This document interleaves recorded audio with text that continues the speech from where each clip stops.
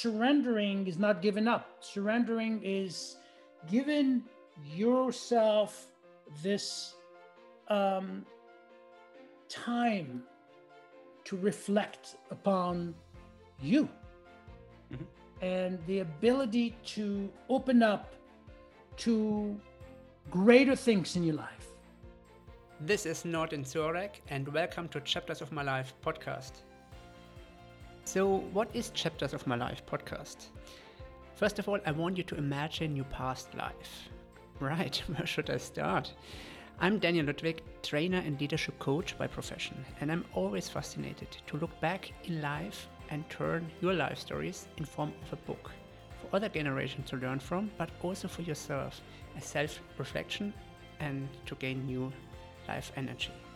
It's a challenge itself, and frankly not everyone has thought of this, as we always think when we get older we should write our own life book.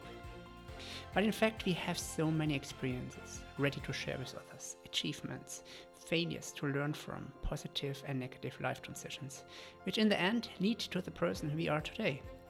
This Chapters of My Life podcast is an inspiring collection of life transitions packed into a podcast audiobook format, capturing the willpower and belief of people during important life-changing decisions. Today I'm very excited to introduce you to a special podcast guest, Nordin Zurek. He is former Mr. Universe, best-selling author, international speaker and coach, but first and foremost, someone who keeps fighting and never gives up. Nordin is a French-American fitness personality, high-performance coach, best-selling author and an international speaker who has won the titles such as Mr. France, Europe, Mr. World, Mr. Universe. He has helped over 10,000 clients around the world to dig deeper to find their inner fitness. And Inner Fitness is also his recently released book. In our podcast conversation, we actually created his autobiography called 3 Countries Later, which covers 9 life chapters. As we slowly start the past COVID times, it's time to reflect and remind ourselves what self-worth, mental strength, and inner belief are all about. In his 9 life chapters, we cover life setbacks in his childhood, his moments being homeless, and the steps and inner beliefs that brought him back on track to build self-worth.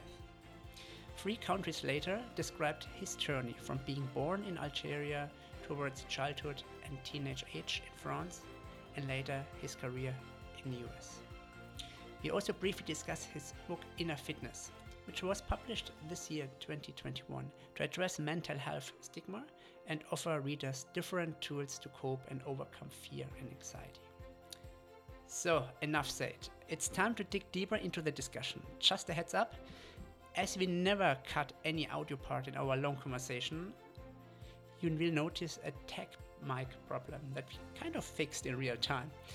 That's life. We were fixing problems in real life to find a solution in the present moment. Here we go. Enjoy episode 37 with Nordin Zurek.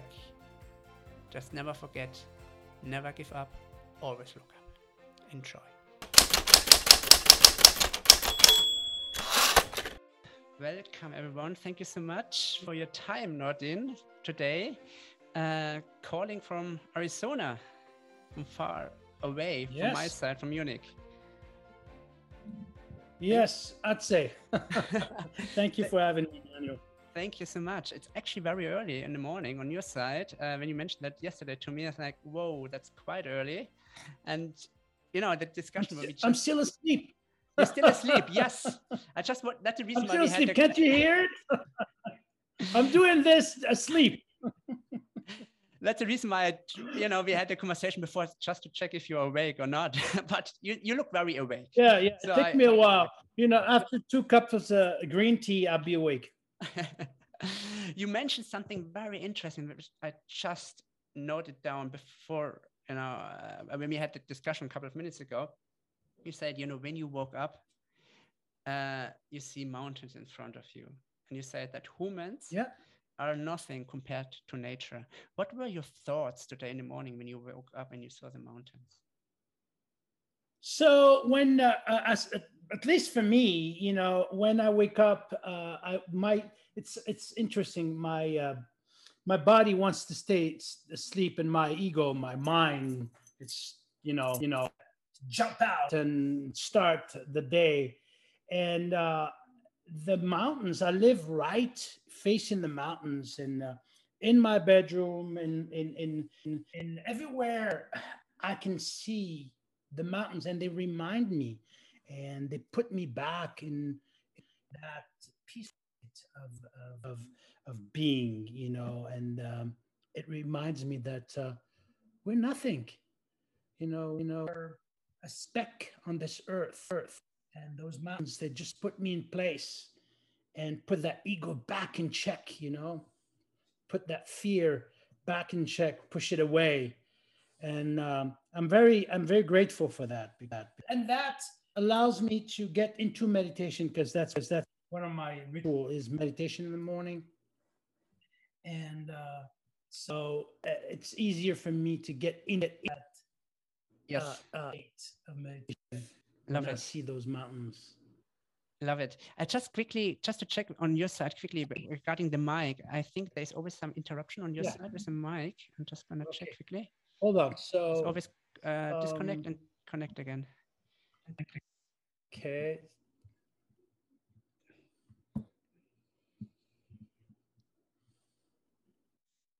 Just for a second or something. Just want to make sure.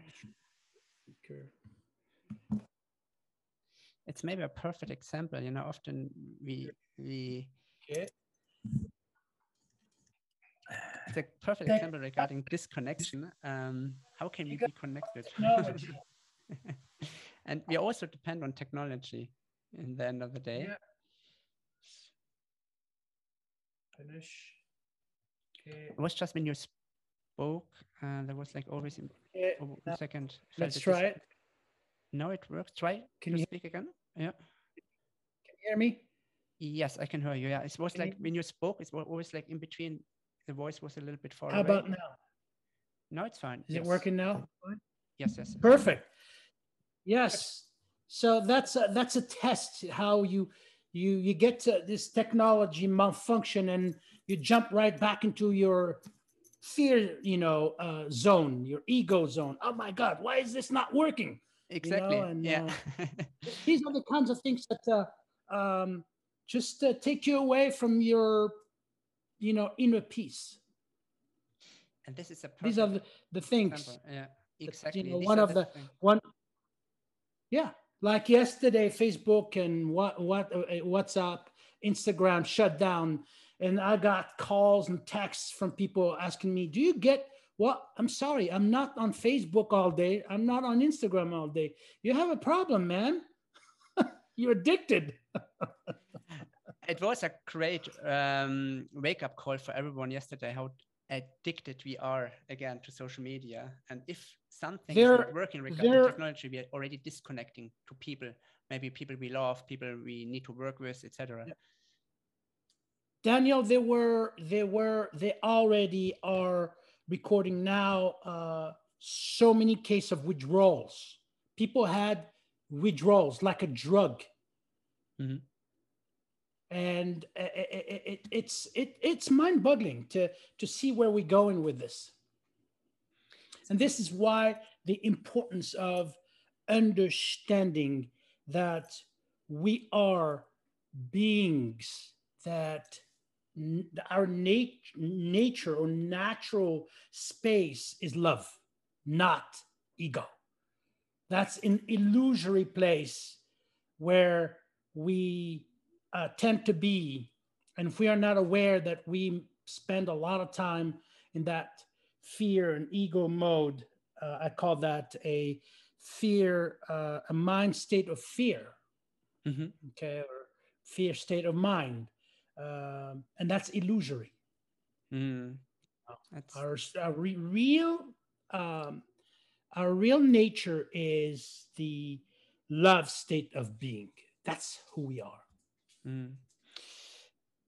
In the intro, I mentioned a little bit about you, obviously about the book, which we will talk later as well, Inner Fitness as well. But before we jump into this, and what you're also saying, being is love. not the ego. All this is very important for me to explore, and to explore in a way to better understand where are you coming from? What is your Yeah. personal story? And because of that podcast format, to really understand what could be your autobiography book look like. So usually what I'm very interested in before I jump into what could be the chapter 1, 2, 3, etc. I'm curious to know is, do you have a favorite bookshop around your corner? Do I have a what? A favorite bookshop, Uh, bookstore? yes, I do. I do. Actually, it's interesting you're saying that, Daniel. All of my books, I've written several books. Two are published by major publishing companies. Those I wrote in between libraries and bookshops, bookstore. Okay. So the answer to your question is Barnes and Noble. We have unfortunately, the most Barnes and Noble closed down, but they kept one open here, a beautiful one, 2-story, and I like to go in there, get my green tea, sit down, and be inspired. I believe that because there are books around you, you get that inspiration. It's not even motivation, because motivation comes from an outside element. I call inspiration in spirit. You get that flow of idea because just by sitting down and you start writing. It's crazy, but that's where I go, Barnes and Noble, and that's where I write most of my stuff. Love it. When you say green tea, yes, where do you go usually? To that place. Where are you going in that place? Which section are you going usually? So book section. So here's my ritual. Okay. I go there, a park, I get into the store, I go straight to the coffee shop, and I get my green tea. And at the first or second floor, there are little couches that are facing, again, mountains.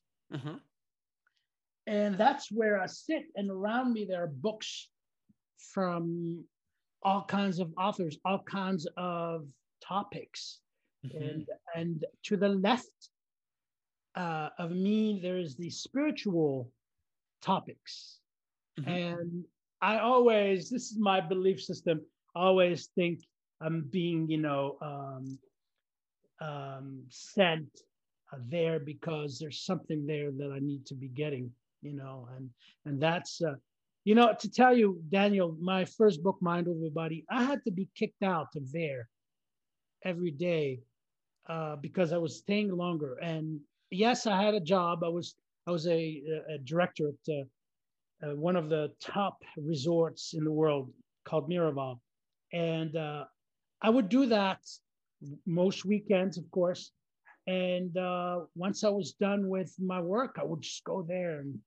But yes, that's where I go. So the noise you hear here is my little French bulldog. He likes to run around. Yes, I mean, I saw him actually, just before the podcast started. And actually, when you're going on the website as well, you can see him right now as well. So I'm very curious, actually, when I, let's say I will be in that book store where you're going usually with a green tea, and I'm asking for your autobiography. In what book section would I need to go? I think you'll find my autobiography in spirituality, because my life has a great deal to do with the fight between the voices inside of me and the voice that came, from this greater me, this higher power. You can call it God. Some people call it the universe. Some people call it whatever you may call it. There's always that it's a battle between that and the voices inside of you. So you would find it in in spirituality, definitely. You know, Definitely. yes. And my Definitely. travels around the world are all based on spirituality. Mhm.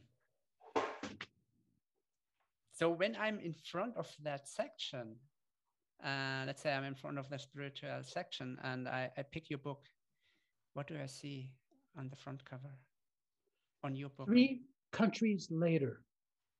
3 countries later. Really? Yeah. What does it mean? It means that I journey throughout this world, both the inner world and this outside world. Um, Geography wise, I was born in the Algerian Sahara Desert.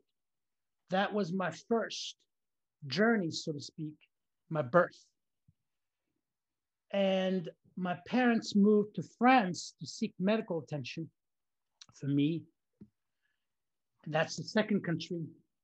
And then I immigrated again to the US. So that's the third country. And in each country, there's tremendous amount of uh, both victories, heartaches, uh, turbulence, um, trials, tribulation, pain, suffering, love in each of those countries. That's why 3 countries later would be what my autobiography would be about. That's lovely to know because that sounds like a nice journey. As you said, Yeah, it's a journey. You literally bring the audience to the present moment, from the exactly. past to the present moment, and three Each countries country, later. each journey, each country has a learning experience. Love that. And what would I see on the cover? So I would see 3 countries You later on the title, you'd but see a yeah. desert Uh-huh. and an army truck riding through the desert.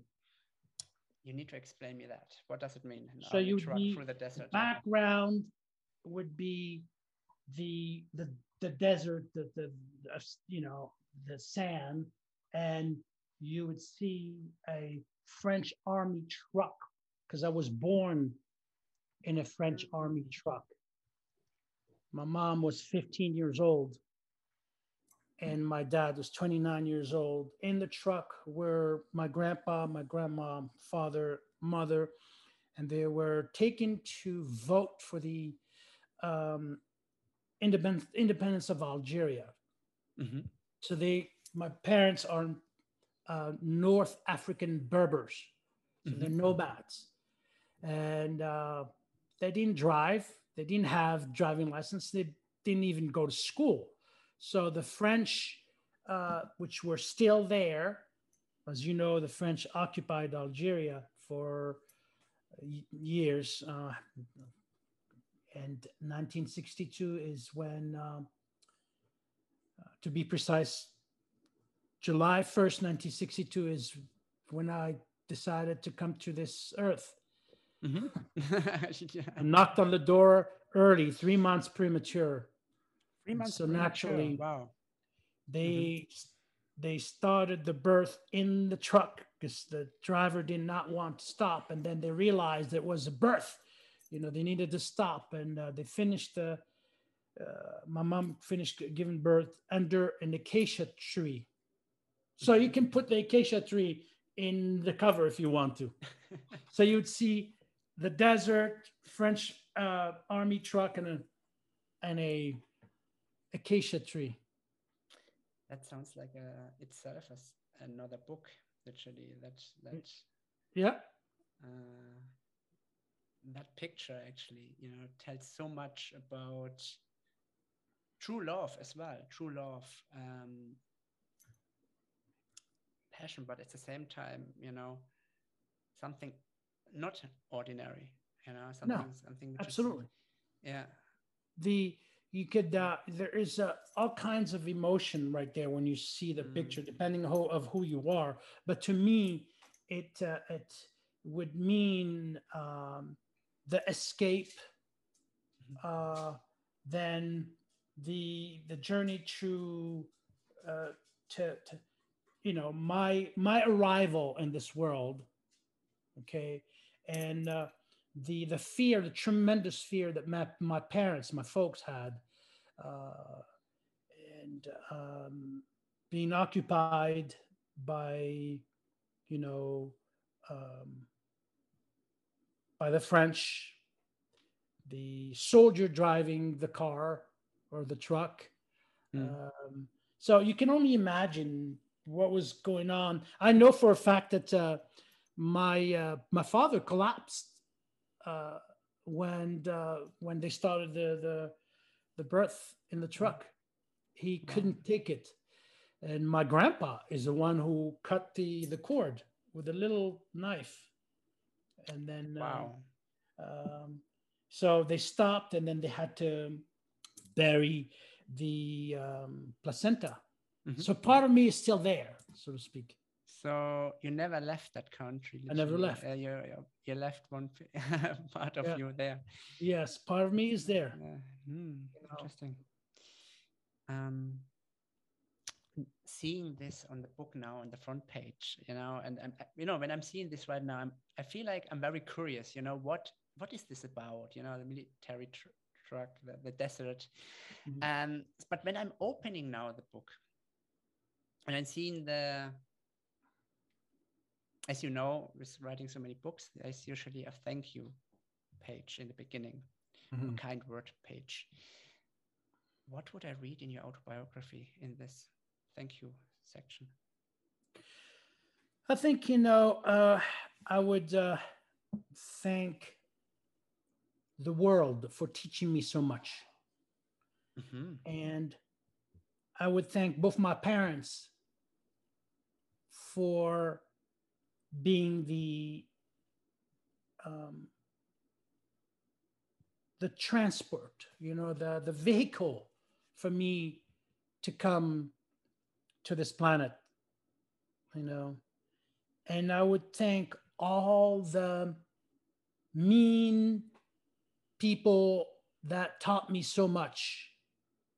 Interesting that you mentioned that. Yeah, and I Yeah. would and I would acknowledge also the people that gave me so much via their love. But Daniel, I have learned more stuff from people who challenged me than Mm, people who were just agreeing and appreciating and loving. Yes, I got so much love from them, but the learning process came from those who challenged me. When you say challenged me, what is your definition of The challenge? bullies who bullied me every day, Mhm. I had a very turbulent childhood, Mhm. uh, and that was a result of my low self-esteem. And I hope we can talk about self-esteem. Mhm. Um, but I was a very shy kid. Mhm. Uh, I was born, first of all, as I mentioned, premature, and I grew up very, very, very skinny and ill. And I would project that fear onto others, and generally, that fear always meant that they could pick on me. Mhm. They could. It was like walking around with a board that said "beat me up" because of the energy that I was projecting. Mm. Yes, yes, yes. And there was a lot of candidates that Oh. appreciated that and took advantage of me and my fear and my emotions and my anxieties. And there were times where I was left in the school bathroom, Mhm. pushed in there, and they just closed the door and threatened me, and uh, and I would be found by the janitor a few hours Wow. later because I was terrified. I didn't want to go anywhere. Wow. Sometimes it was the teachers themselves were racist teachers who didn't like North Africans, didn't like blacks, didn't like. At that time, Daniel, France was one of the most um,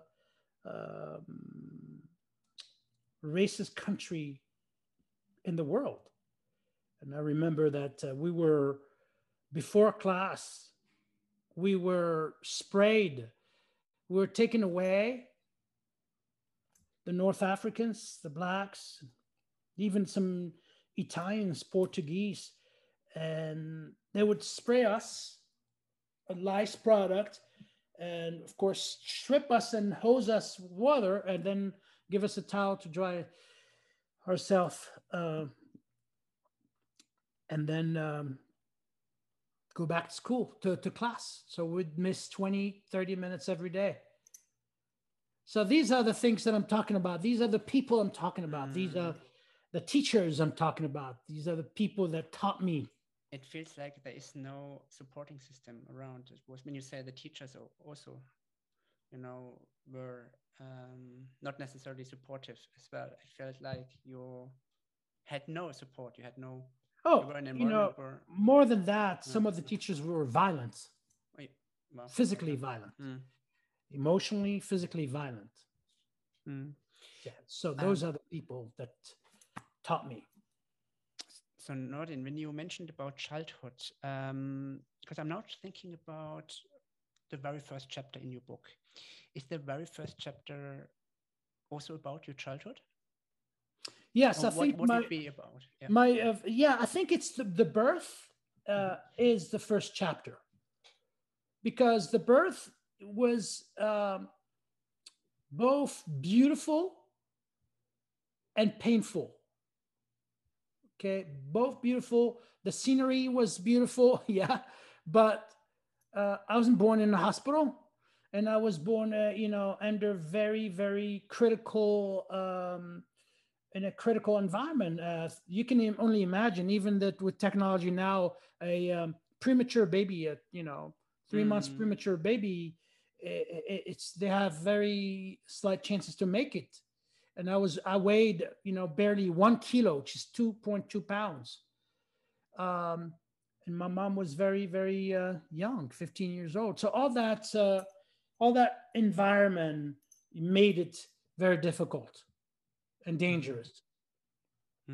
What's the beauty of it? The beauty was I was born in the desert, nature. Yes. So that's the beauty of it. When I read the first chapter in your book about your birth as well, obviously, you're inviting the audience as well with the front cover as well, so people see already, the scenery around. What lessons would you share in that first chapter when we're just talking about birth? I think that the lesson that is to be shared is the love of parents that really want to do anything for their child to make it, to survive. They could have very easily, given up on me. And my mom did at a certain point. The tribe ladies, because I was very ill, very skinny, very, little sick baby. I was a sick little baby. And they advised my mom to just go and leave me on a tombstone and disappear. So the thinking behind it was, give it back to nature. You walk away. If it doesn't cry, that means that nature would take care of it. Just leave. But if it does cry, you have to take him back. And obviously, I cried. You cried. Yeah, crying has been one of my go-to therapy, even now. What is crying for you when you say this? You go relief. Relief. Okay. Relief. Let go of the pain. Let go of the pain. It's sort of a meditation to me. Strong men cry. Yes, Hmm. they do. I totally agree with what you're saying. You You know, know, usually in this society, in the community, society as a whole, we usually see, you know, strengths as strong. And if you cry, you show weakness, you show vulnerability. I mean, in your book also you mentioned, we're going to talk about this later briefly, you know, when Rainy Brown, for example, when she said, you know, vulnerability is actually a strength. The yeah, same as with vulnerable. crying. Yeah, It's a strength. Crying is a strength it because it it shows is. that you're authentic. It is. Vulnerability is something that comes from our spiritual side. Hmm. It's not an ego thing, Exactly. you know. And when you try to stop yourself from crying, that's all ego. I'm a man. I shouldn't be crying. Blah blah blah. You know, I lift 500 pounds, so why should I be crying? Stuff like that, you know. And that is ego. That's fear. That's not strength. It's weakness. See Mm. how they're completely, you know, the society, you know, belief system have you think that it's the opposite. When you cry, you're weak. Yes. When you don't, you're strong. But isn't That's the that, yes, it's the isn't that total opposite. the society project that also that picture on you? I mean, from the Yeah, because childhood. society is ego driven. It's Exactly. fear driven. Uh-huh. That's why, you know, Yes. the conscious the consciousness level of this world is so low. It comes from a fear base. So that's the rhetoric that you're going to get from the conversations, whether it's politics, whether it's you know, you always will see that fear. You know, I don't see any strength in somebody who is threatening someone else. I don't see any strength in somebody who is who's being mean to someone else. I don't see any strength in a country that goes to war against somebody else. I don't see any strength in any of the society-driven uh, belief system. Mm. And I'm not against society. I'm part of society. Of course, I Yes, yes, yes. contribute to society, but I think I like to think of myself as one of those who's pushing for the global consciousness to rise. Mm. When we talking about strengths, and we soon talking about later also about, you know, about your book, self-worth as well. I'm curious now when you say strength, um, what is for you the definition of strength?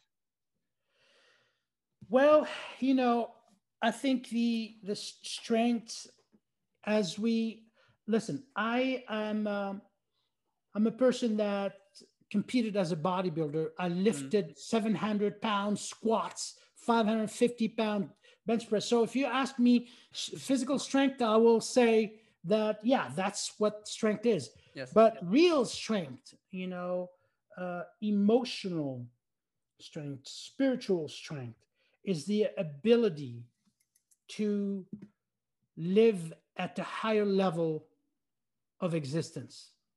Mhm. You know, it's pull yourself up when you find yourself down. Mhm. When you have the ability to say, oh, I have breath, I have life, I can do anything I choose to. And you push yourself back up to a higher level of existence. That's how I call it. Some like to call it the higher level of consciousness. That's strength, Daniel. Mhm. You know, when you're able to get yourself out of that hole. Mhm. That self-belief, that knowing that no matter what comes, it's in your Exactly. own Because hand. Yes. if you have breath, Mhm. that's all you need.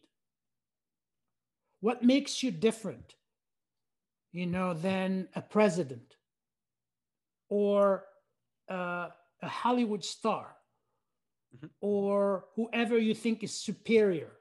No one is superior, which is different. Okay. Different life situation. But in terms of life itself, we are the same. We breathe the same air. Very true. Yes. Okay. It's Um, the same so, source as well. you know, Yeah. sometimes the one who is at a higher level consciousness, who has nothing, is happier than someone who has everything and is at the lower level of existence, Mm-hmm. Very who is true. driven Yes. by fear.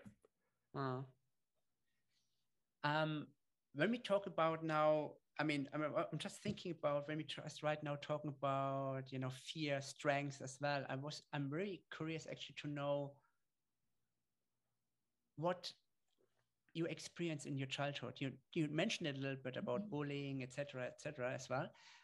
But I'm thinking now, after that first chapter, birth, Yeah. what will I read in the next chapter? In the next, yeah, in that chapter 2, what would I read there? What will be part of it? So you're going to read in chapter 2 um, the journey going to France, where my father had to hide me in his pocket and ride the train because they were not able to pay for a train ticket for me. Um, the ride when my parents decided, um, because they were advised by the elders of the tribe to seek medical attention, and the tribe collected enough money to buy them 2 tickets. Um, the the ride or the journey to France um, had, of course, so much to learn for both my parents and I, but a lot of pain as well. You know, this journey mixed with both hope and fear. Fear because they were going to a country that they just pushed away from. Mm-hmm. So if you are going to France and you just voted to have France leave, why are you going to France to seek medical attention? You're going to find hostility there. And hostility found. It was dreadful because, you know, when they got to finally to this little small town called Roubaix, um, they had a relative living there, and they shared the kitchen. We were sleeping on the kitchen floor. So I was hospitalized, as you can imagine, and for 2 years I was in and out of hospitals. Wow. Because I was diagnosed with rickets, malnutrition illness. I see. Okay. And so yeah. I spent 2 years in and out of hospital.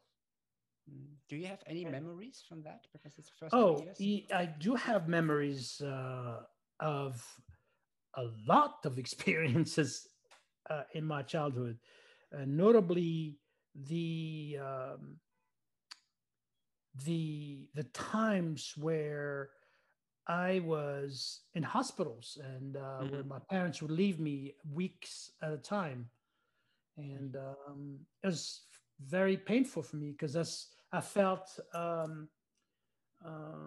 like they were just abandoning me, and then coming back to get me and then drop me off again. That was, and to this day, in my relationships with women, for instance, I feel that, and of course I work it through with them, but I always warn them that I'll be feeling some sort of a, feeling of abandonment if you're not calling me in 2 days. Like that stems from my childhood. The child trauma experience. Exactly. There's a lot of trauma, absolutely. But the question is, how do you channel your trauma? How you transcend trauma? How do you let trauma teach you? How do you use trauma as a source of energy to deal with other issues in your life? Interesting question, because that leads me to one point which I wanted to mention. You shared something very interesting on Instagram the other day. You a post saying, "Be grateful for what you have, for what you want is on its way." Yeah. Going back at that time in your childhood, can you tell me what were you grateful to have at So, that time? I think, the when you're a child, you really don't know what that means. You don't know what you're grateful for. Later, and as you grow up, you start understanding the power of gratitude, and you realize the things that you were grateful for. And I think, what I was grateful for, uh, I was glad that I had a grandma, my mom's mom, who really um, helped me throughout my illness. And I was, of course, grateful for um, my parents being there, grateful for my parents ended up having nine, a family of 13. So I have 9 sisters and 3 brothers. So the fact that we were sharing one bedroom for 7 kids, for instance, I'm grateful for the moments we were fighting for a space in the bed. I'm grateful for me watching my sisters pulling their hair and fighting, because that was fun to watch. So, yes, so when you're a child, you live your life, and you're not very concerned about what may happen. And yes, when you're bullied, yes, you're concerned about what may happen, because you're going to school with a dreadful feeling. Of course. Fear, anxiety. What's going to happen? Are they going to beat me again? Where are they going to put me? What shoe are they going to take away from me? What, are they going to take my jacket again? Sort of things like that. Yes, those are the fears. But yes, to answer your question, I am grateful for the fact that my parents were able to leave Algeria and seek medical attention, so I can be here talking to you. Wonderful. So when I read this chapter 2, the journey going to France, will there be another part in chapter 2, or will that be chapter 2? Yeah. And then there will be a next chapter about you being in France? Yeah, so I think the chapter in France is the chapter of how human can be so cruel to one another. Cool. Cruel. Cruel. Yes, cruel. Okay. Yes. How people could be so both physically and emotionally violent towards other races, not even, I wouldn't even call it racist, because there's only I don't know who, I can't remember who said that. I think it was Dr. Martin Luther King, who said there's only one race, and that's the human race. And I think people who are mean to others, violent to others, just because they have a different skin color, is something I never understood. And that's I lived that firsthand, because between the people that were sending messages in our home, and at a very early age, I was the only one who could read, so I had to read. My parents were illiterate. Messages like, if you don't leave, we're going to burn you alive. Imagine a 10-year-old kid reading message like this to his parents is horrible.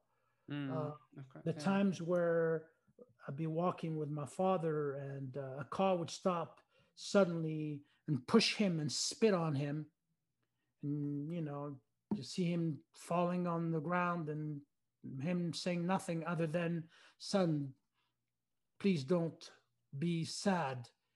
Please don't be sad." things like that. And Mm. the Yeah, times, yeah, go ahead. yeah. No, no, I'm just thinking when you sharing this kind of images right now, how would you describe yourself? Were you a very shy child at that Yes, moment? Shy? absolutely. I was terrified. It's Okay. more than shy. Yeah. I think I was a kid that was paralyzed by fear. Mhm. Okay. And we talked about trauma, remember? And Mm. these are traumatic events, one after the other. Back to back, and you know no ending. it's Yeah. it's a no different than a African American child who is at an early age has to uh, partake in a conversation with his parents about the difficulties of growing up as a African American and the consequences of being black. You Mm. have to suffer the consequences of being who you are. As a child, we don't differentiate skin, but then once we grow up, we see that Yeah, we society is don't. Yeah, putting we don't a see skin. We don't stamp on. see Yeah. skin. When we kids, we play together until our parents, uh, the racist parents, fill these kids head with all kinds of rhetorics, you know, erroneous and very dangerous rhetorics. And of course you have kids coming at school at starting at 10, 11, 12, and bully other kids because their parents told them that they're inferior to them. Mm. Yes, yes, yes. Um, your childhood when you're saying you were terrified in a lot of moments. And we're talking about chapter 3 right now. Is chapter 3 about your childhood? Um, and so if so, till what age, roughly? I think chapter 3 is the time where I'm trying to find myself. Would you call it also chapter 3, trying to find myself? Yeah, finding myself. Mm-hmm. And finding an outlet to deal with my demons. Now, and I think you got the chapter 2, learning from the bullies, from the racists, you know and at the same time getting love from my parents and the nurses at the hospital who were taking care of me, the doctors. It's a battle between you know fear and love again. you Mm. know The battle is kind of a theme going through yeah, it's different chapters. and if you really think about it, ego has no chance. um, Fighting ego, fear or ego have no chance fighting love, because love doesn't fight. It's a state of being. It has no it has no desire to fight anything because it's peace in itself. Mhm. Love has no need to fight because it's peace in itself. Mm. Love is the origin of everything. Yeah, it's at the core of everybody. When you have the courage to peel all the layers, all the masks that you keep on wearing, you'll find that core, and that core is love. And with that love, you can do, be, or have anything you want. So yes, the it was a you know this journey through fear, pain, anxiety, The and battle of love and fear, as you and say. then Yeah. and and understanding the power of love. Whenever I got to that place, that um, peaceful state of being, which is love, Mm. it's when I felt the best. So the chapter 3 would be, again, me finding an outlet, and that is Mm. when I had a ritual. Tell Uh, me. After school, I would go home. I would just drop my bag and go to the bedroom where we were sharing with my siblings. And Hmm. while they were watching TV, I would go there and just simply cry to let go. I wouldn't even talk to my parents about it. Hmm.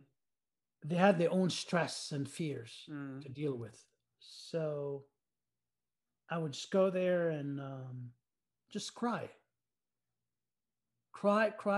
until things would disappear, off my chest, Mm. The inner pressure that.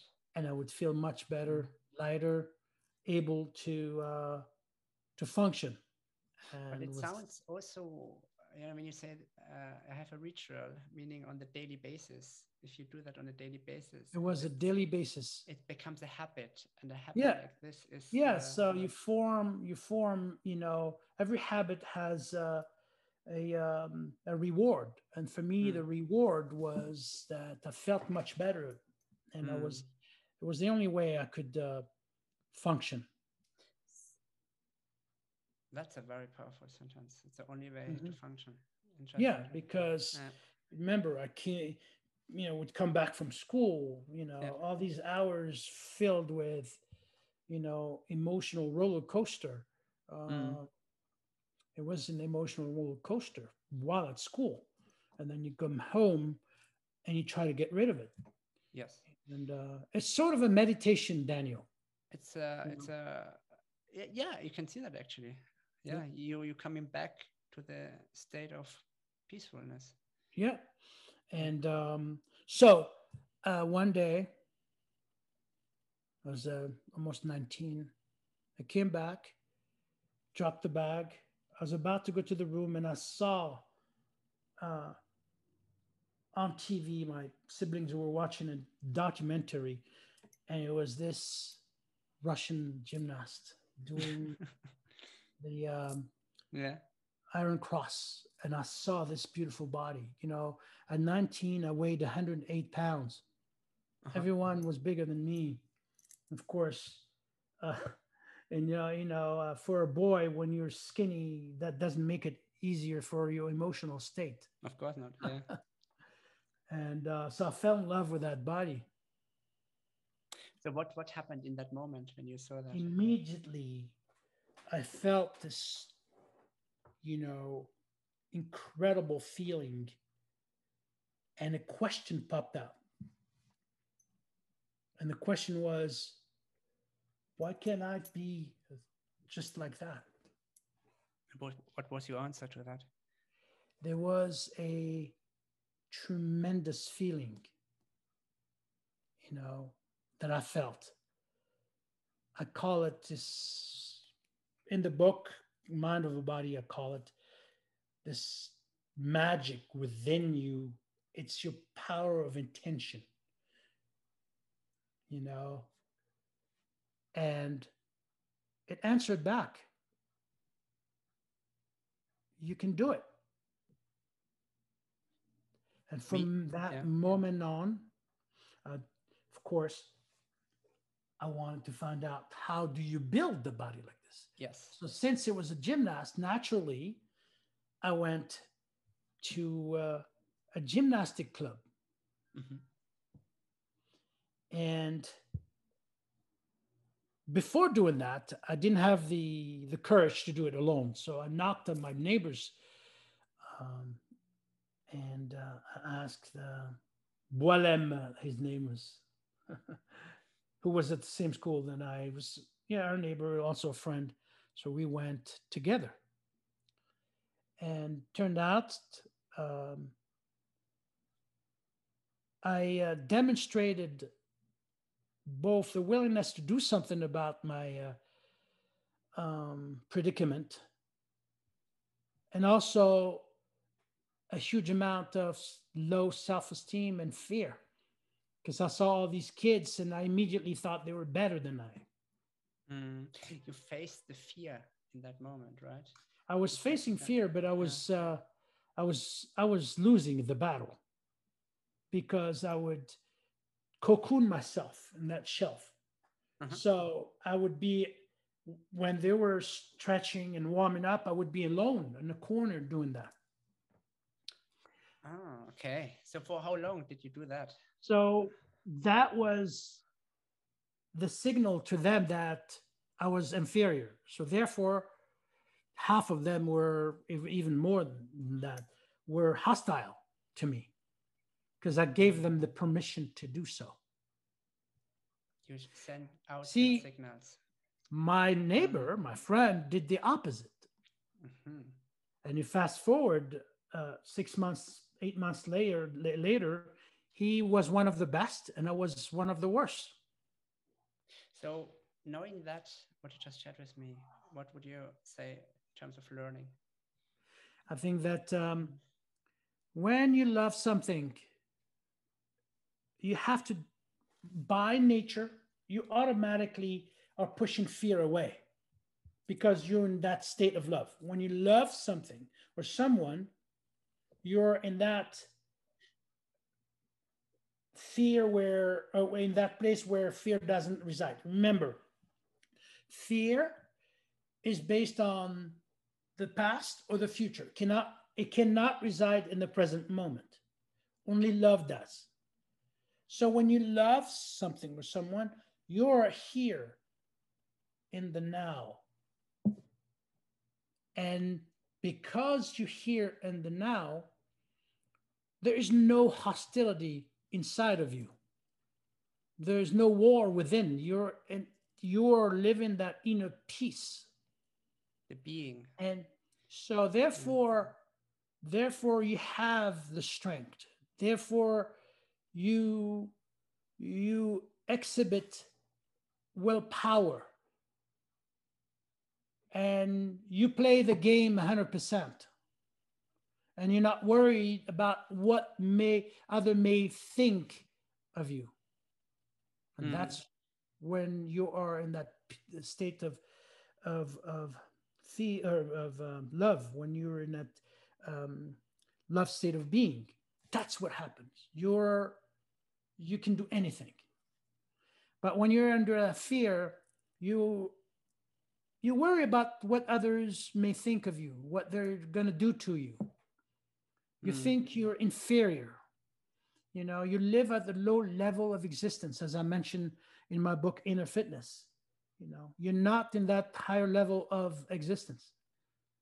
You're living in fear, anxiety, uncertainty, doubt, and you let everything, push you down. Push you down, but also not find yourself at all. I mean, you're living. There's no hope. It's like you're in a hole and there's no way out. And so the performance was horrible.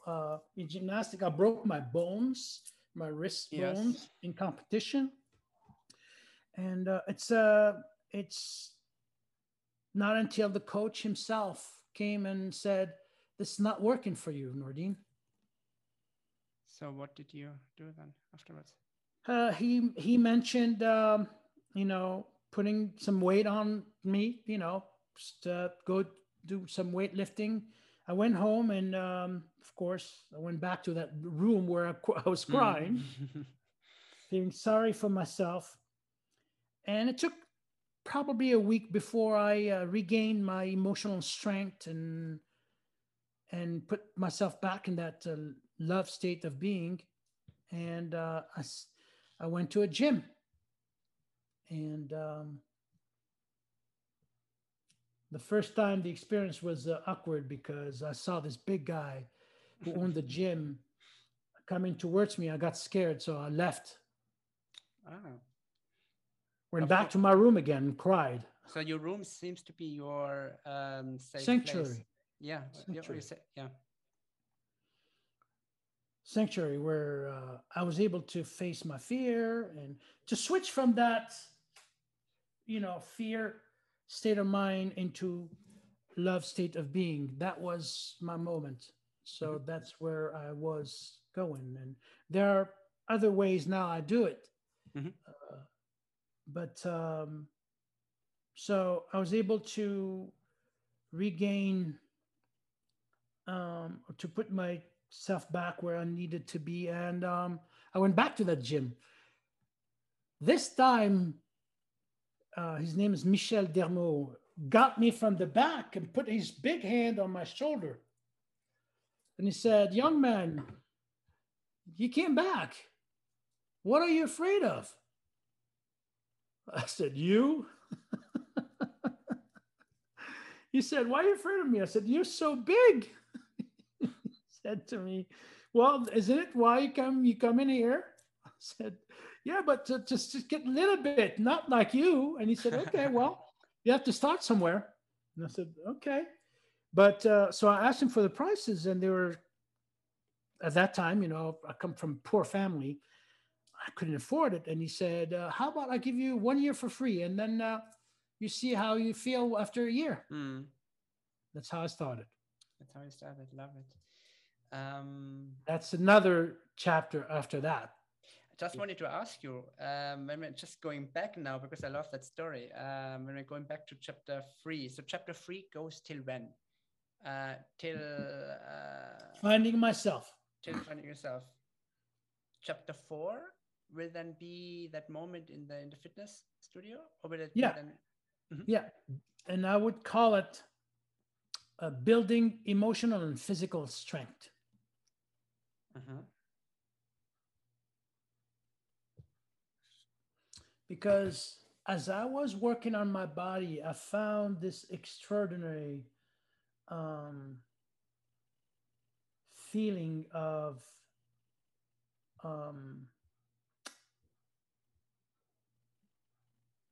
belonging. Because I was in a gym, and there were others. So society, the community around you. Yes. So I was there. I was able to exchange, and for the first time in my life, I was able to talk to people that were not out to get me. It's interesting that you say that, because I was just thinking of, it was the first moment for you to run towards something rather than running away from something. Away from me, from myself. Yes, or from yourself, yes. You were running towards fitness center, towards towards passion. Yes. You remember that passion is first starts as an activity, and then it morphs into a skill, and that skill becomes a passion. Do not believe all these motivational speakers who are saying, "Oh, go and get your passion," as if passion was something you could go and buy at the supermarket. Mm-hmm. No, it's not something you go buy at your next at your neighborhood supermarket in packs of 12. It doesn't exist. Yes. Passion starts from doing an activity that you appreciate, that you like. Then do it enough until it morphs into a skill. Mm-hmm. And that skill becomes passion. So kind of a circle from passion towards skill. Exactly. So it goes from the material thing to the spiritual thing. Because remember, passion is a spiritual thing, not a worldly thing. It's soul feeling. Yeah. When you mentioned about that story in the fitness center, I'm thinking of this, because we usually think, and you mentioned that also in your book, that hero story. There's this person in the beginning who has a lot of difficulties and is building up towards. And I was just thinking, what happens afterwards? So, you're saying chapter 4, building emotional, physical, and strengths. Yeah. What happens afterwards? What is then what is the next chapter about? So you go towards it's like a statue. You're given a piece of marble and then you're sculpting it. Okay. And in your life, how did that look like? What was that in your It life, that looked next it, chapter? How did it look like? it looked like I was sculpting this new Nordine, both emotionally and physically, as well as spiritually. Mm-hmm. And what the whole experience, going through hardship, like wanting to give up because it was hard, you know, and understanding that was my ego talking. But when I saw, I was visualizing way before it was, the big thing about visualization, affirmation. I was doing all that way before I even heard of it.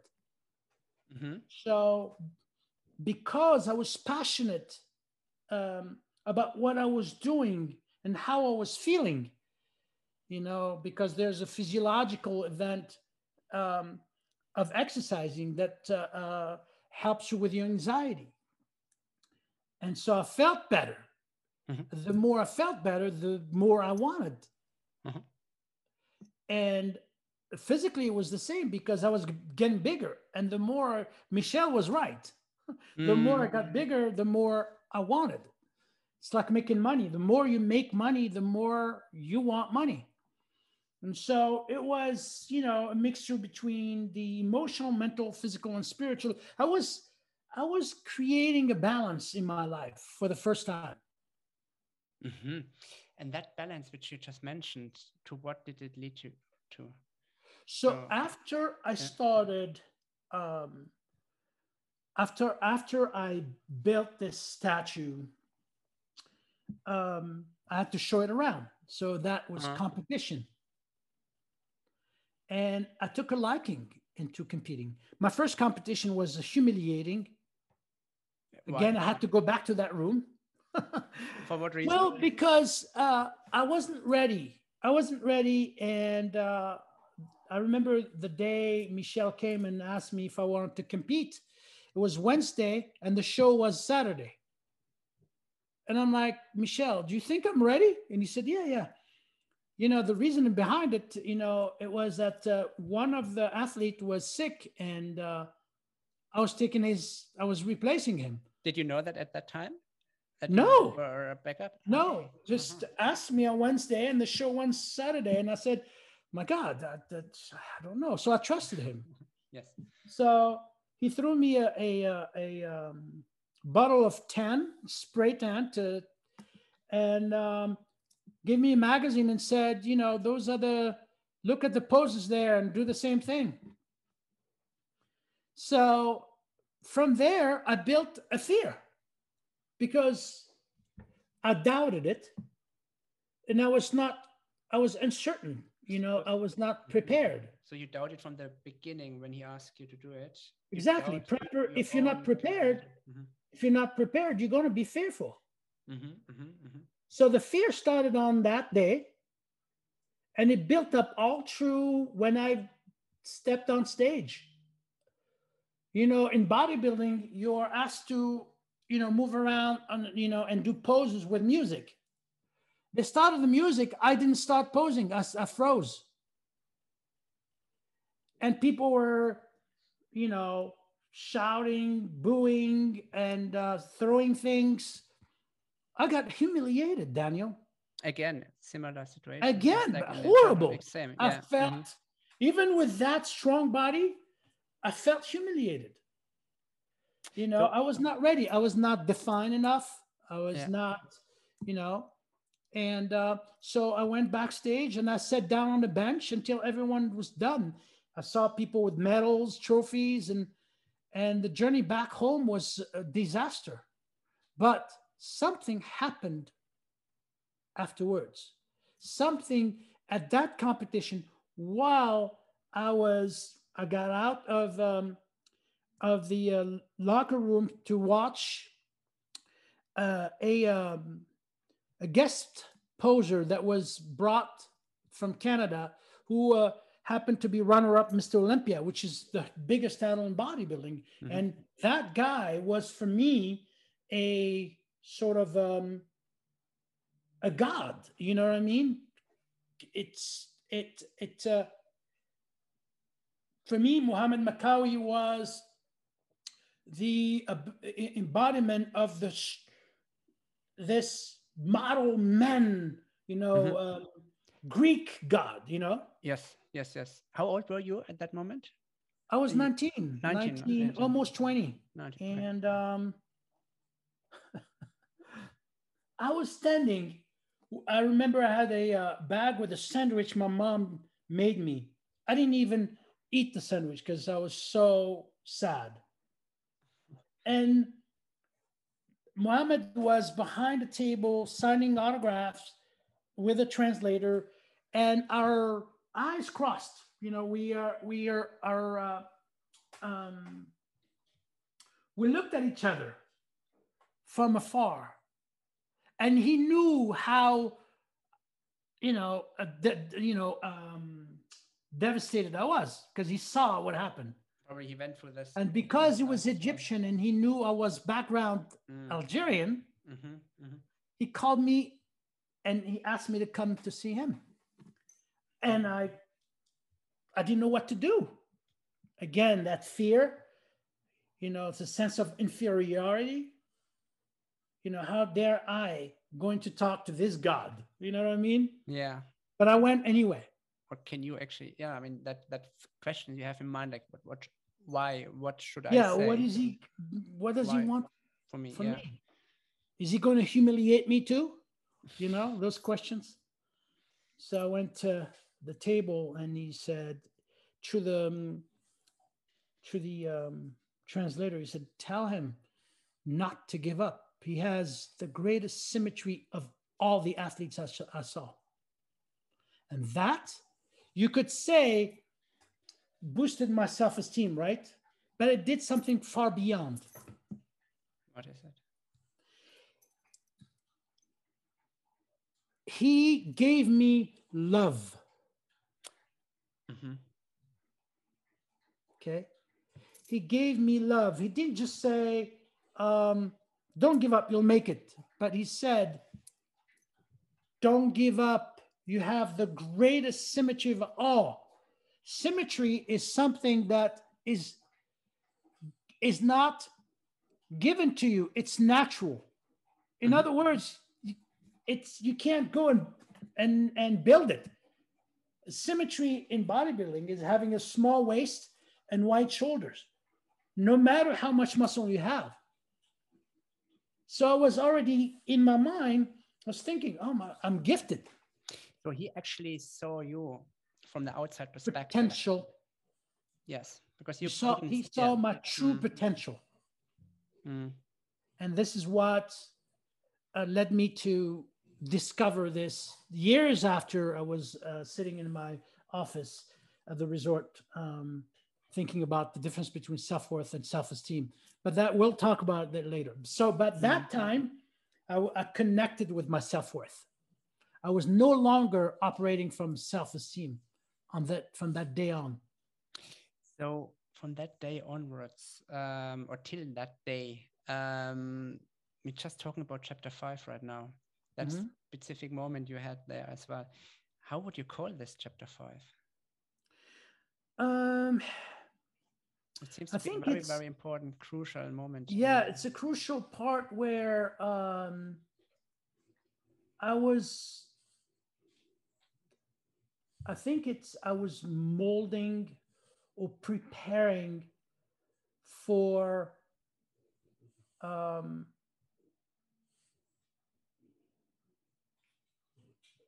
the pinnacle, so to speak, to reach the pinnacle, both in all aspects of my life, whether it was emotional, mental, physical, and spiritual. That part or that moment was the initiation of understanding what real equilibrium in life was about. Mm. You know, we talk about balance in life, but Mm. there is no balance, Daniel, when you really think about it, because balance means you're there all the time, you know, at a certain level. But if you get a phone call and it's a bad news, you're off balance, right? Of course, yeah. There is no such a thing as balance 24/7. There is Mm. equilibrium. Equilibrium dictates that you're at a certain level. You may go down, but because of awareness, you're aware you're down, you get back yourself, you get yourself back up. Mhm. Okay? So, and that equilibrium is created when you have enough emotional, mental, physical, and spiritual energies.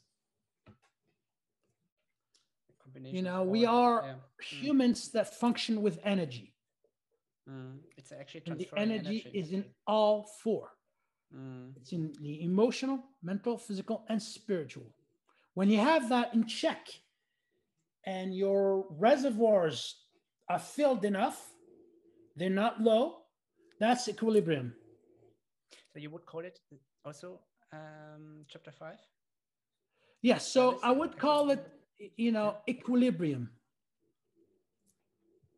Wonderful. So when you say this, when you just talk about the balance and there is no such thing like as balance. I wonder, like, when we're talking about chapter 5 now to that moment, and obviously knowing, what you achieved afterwards, I wonder, like, how would you form chapter 6 now?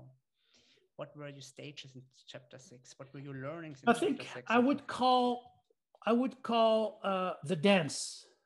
The dance, Yeah, dancing towards. because now I'm aware. You know, I have growth. I grew emotionally, mentally, physically, and spiritually.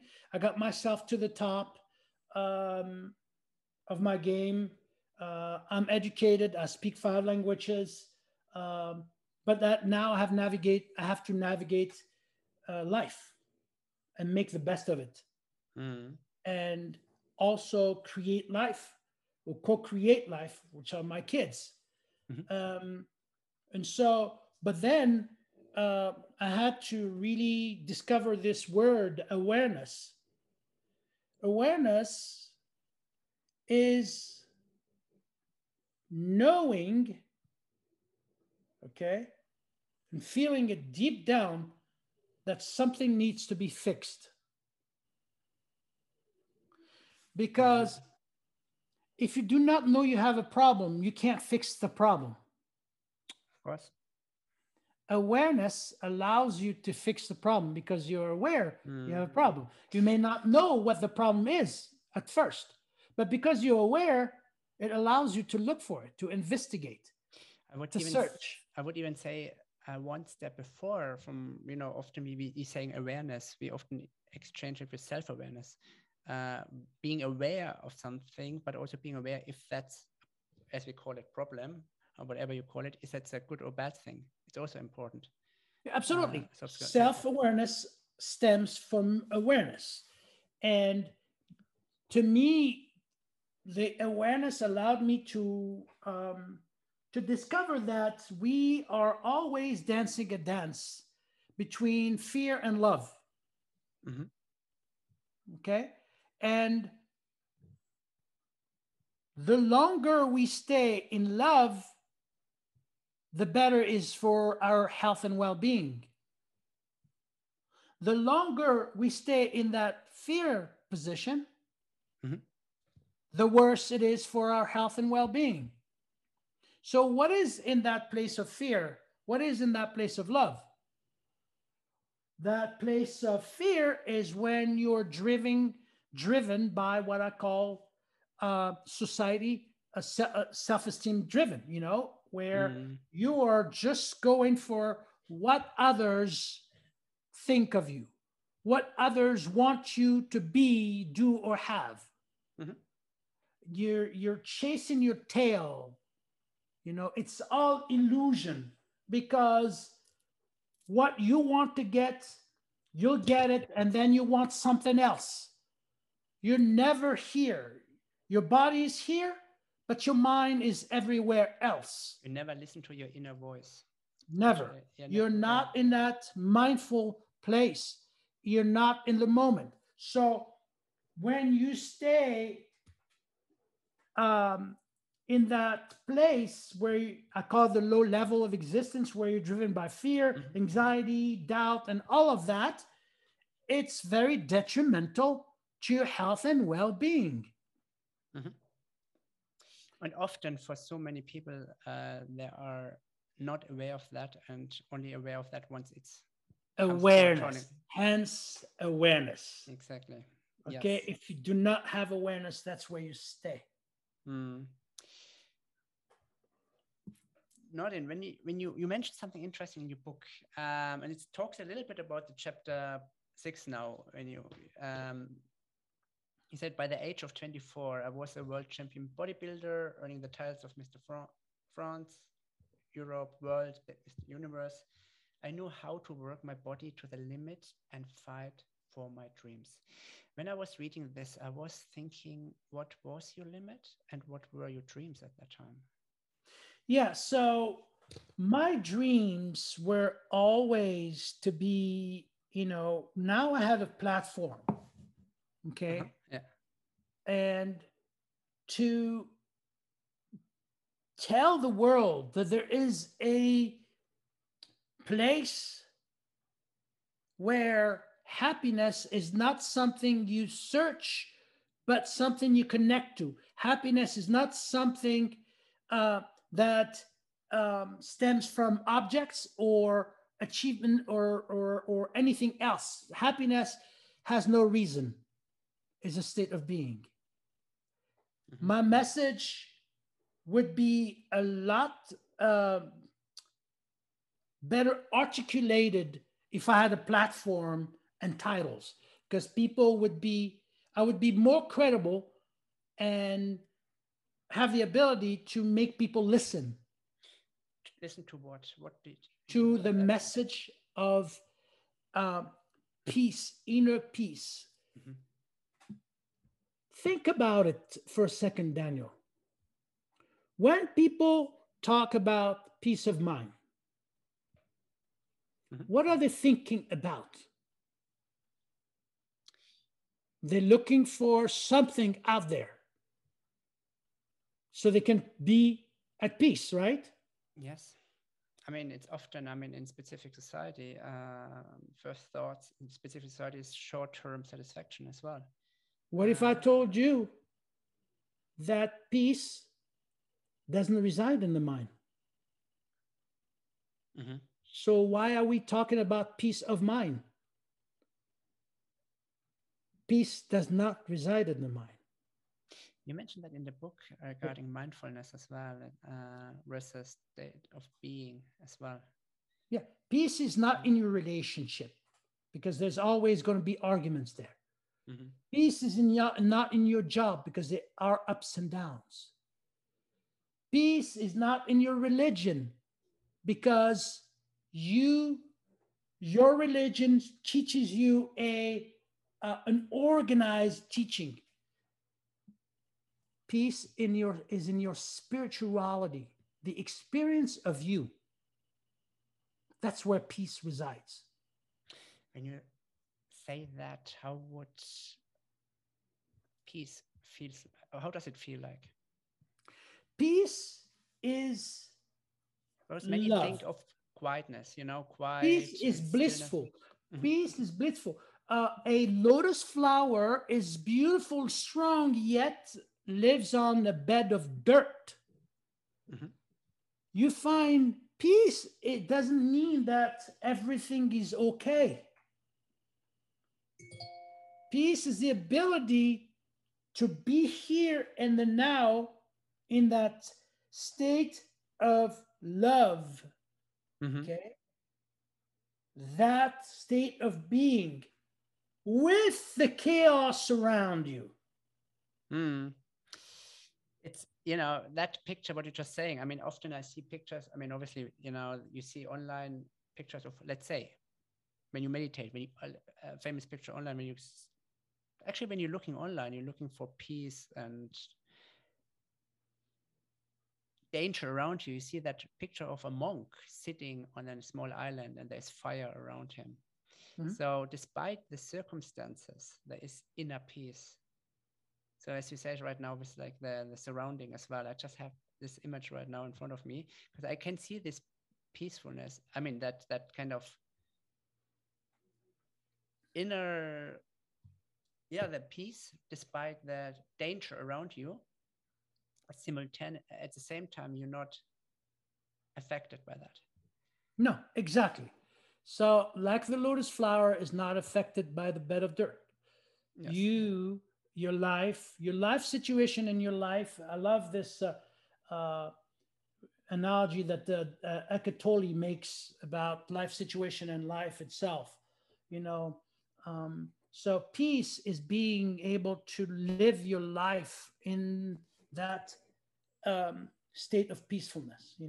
Mm. And without having your mind going 100 miles an hour, and it's surrendering. Surrendering is not giving up. Surrendering is giving yourself this um, time to reflect upon you Mhm. and the ability to open up to greater things in your life. Okay. We have to function in society. In order to function in society, we always need to be connected within. Mhm. Most people are disconnected. They look for happiness in places that happiness is not. So true. I mean, as I mentioned before, short-term satisfaction, shopping, whatever Yeah. objects. I I mean, challenge you can list anyone. thousands of, yeah. I challenge anyone. You look, I have worked and still work with people of wealth, billionaires, Hollywood stars. I challenge anyone to show me that happiness needs something or someone to exist, because it doesn't. Yeah. Because if it did, the person who just got a mention would be happy for life, right? Yeah. It's never the case. No, that So person is many other things. miserable in that 30 rooms. Um, Norin, for me, important to know is now what is actually the next step? What was the next step in your life? We talked about the dance between fear and love. Being around that age, you reached that titles. What happened afterwards? What were the next chapters? Well, I think the next chapter, you can call it Let's Dance Together. That's chapter 6. You mean, sorry. The dance, and now let's dance together, because okay. with what I have now, I'm teaching people to dance the same dance, and they dance it with me. And where were you dancing? And where were you teaching?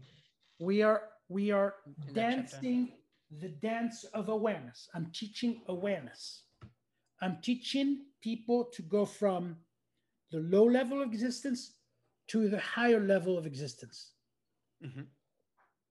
Okay, I'm holding people's hand and pulling them out of that hole. And what can I read in the chapter 7? So when you from the low part of existence to the high level existence, what was that part in your life? You are everything you do is based on choice. Mm-hmm. Choice stems from a thought. Where does the thought comes from? Thought is energy, comes from outside. Mm-hmm. The importance of putting yourself in a positive environment is what creates positive thought. Mm. And positive thought creates positive emotions. Positive emotion creates positive feelings. Positive feelings create positive behavior, actions. Mm. So I teach people to put themselves in the right environment so they can think the right thing and feel the right things and do the right things. Mm.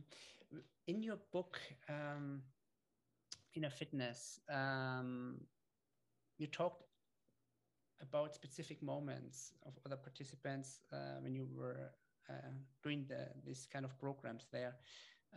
Is that already part of that chapter 7? I'm just wanted to know a little from the chronological side of thing. Is that moment where you teach that? Mm-hmm.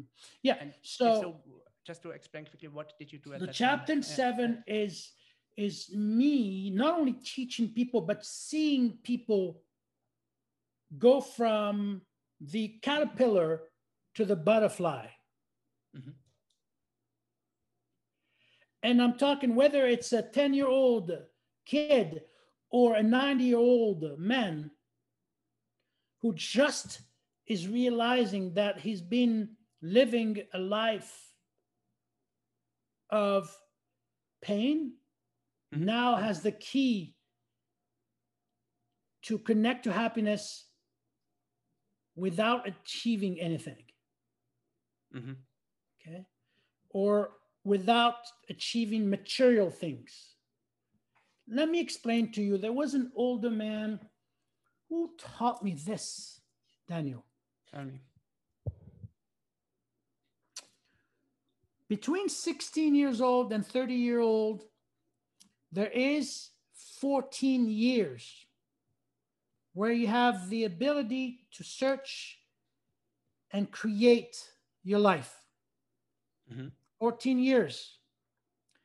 Then, based on what you did with those 14 years, you're either going to live from 30 to, let's say, 90, which is 60 years, right? Mm-hmm. Happy or miserable. Mm-hmm. You live longer using the fruit of your 14 years experience, then, so in other words, you live longer older than younger. Because if we can say the 30, you're still young, but then you're approaching an age where you're not that young. But if you live long enough, 90, 95, that's a long window to benefit from the fruits you reaped during those youth years. But isn't it also when you, from the youth years, you know, you let's say you make most use of the fruits, the experience from the earlier years, but isn't it also important to know how to make use of these fruits?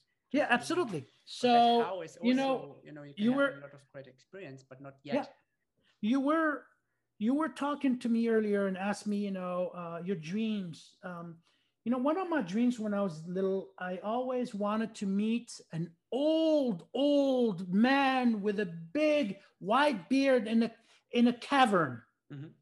Yeah. That would give me all the secrets of life.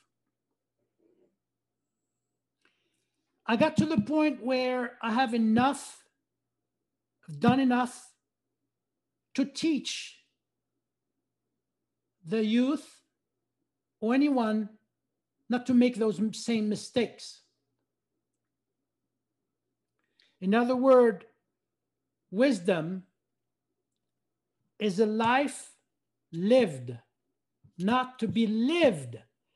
You have people out there that are 20, 25 who claim to know everything about everything, and they're willing to teach you that. Mm-hmm. That I don't buy, Daniel, because wisdom is earned through experience. I fully agree with you. Yes. It's the same thing as like, you usually have that picture of like a child, putting the hands on the hot plate. If you teach a child not to do it, it doesn't know why. You only always tell them what it shouldn't be, but the why. And when we don't teach them why, or they don't experience it by themselves, they never understand why. Yeah. So kids are taught how to do certain things, um, but they're not taught the spiritual aspect of things. So, in a nutshell, what would you say is needed to teach the younger generation on the spiritual way? I think our youth need to understand how the inner part of one's being work.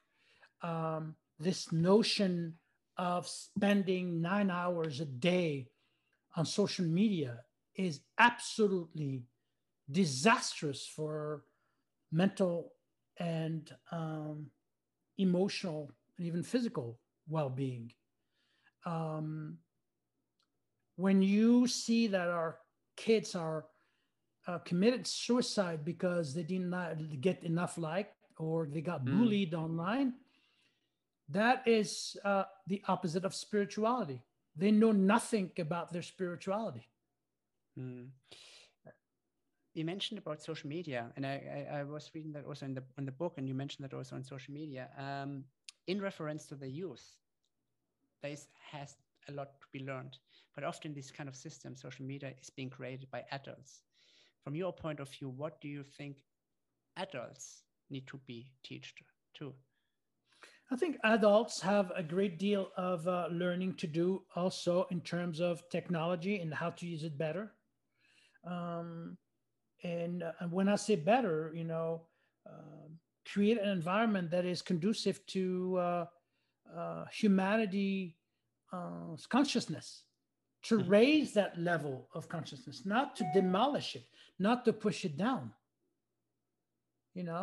Because Daniel, whether it's Twitter, Instagram, or Facebook, what you see is disastrous and very detrimental to the future of our youth.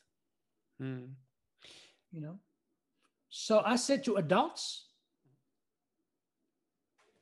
surrender to your own peace. Feel it, learn from it, and teach it to your kids. Because after all, is the only thing that is real. It's not illusory. It's not mind stuff, but heart stuff.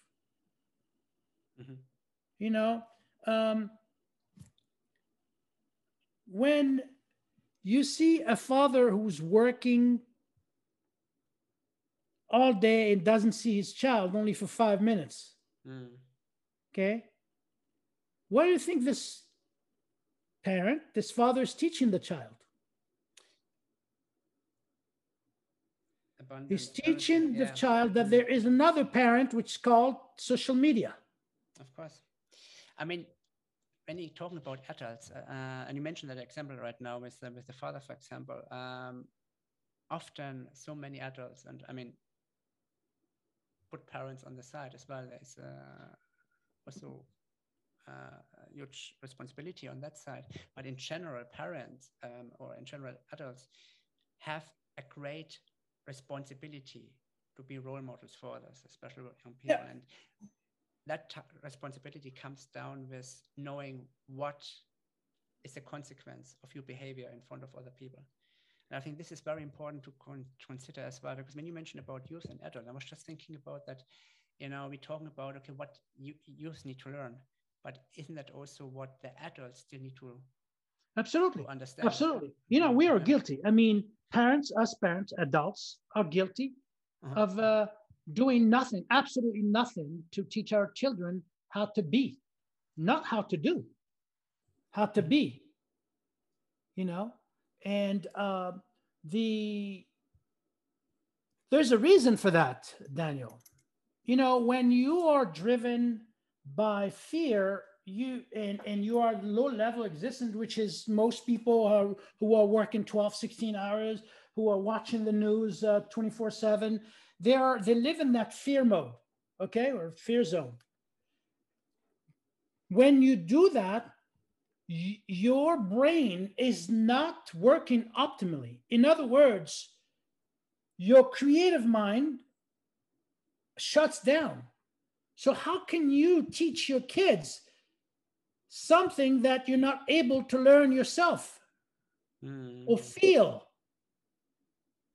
You have to be able to switch from a fear state of mind to a love state of being in order, and stay there long enough in order for you to have the tools to teach your children. So there has to be a whole first. Yeah, a father that comes from a 14 hours and sits down with his kids pretending, because the word pretending is important to note, and using, while talking to their kids, they're both using their phones answering to texts. You're not with your child. You know, Daniel, you know when you are with someone 100% is when you are present mentally, emotionally, mentally, physically, and spiritually. That's the power of full engagement. The whole being is present. When you give that to a person, that's when you are being true to your teaching. As you said, the love state of being. And you are actually spending time with someone, time and energy. But you're not there when you're using your phone. You're pretending. I agree. 100%. And the kid feels it. The kid's not going to tell you anything because he's doing the same thing. They're copying, of course. They're copying what they're seeing from exactly. And vice versa. Yeah. Nordin, I want to quickly go back to the book a little bit. I think we reached already chapter 7. Let's dance together. I'm just thinking about, knowing what you achieved so far in your life. And also, I mean, obviously you worked also, in that resort, in the spa as well.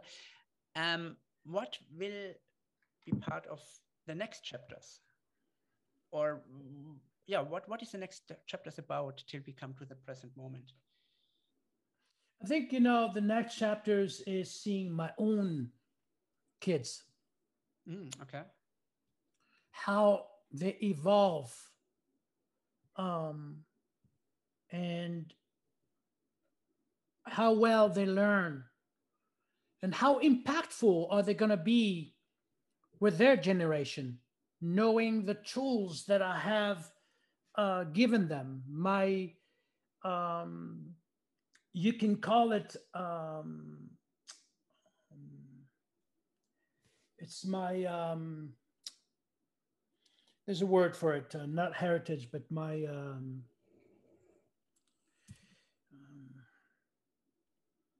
what I will be given, what will they really receive from you? Receive from me, and how will they use it? Like I said, to impact their generation. And I am so glad that I'm able to teach them that, because they're two terrific. I have a daughter, Isabella, and she's 17, and my son is 19, Armand, and they're great kids.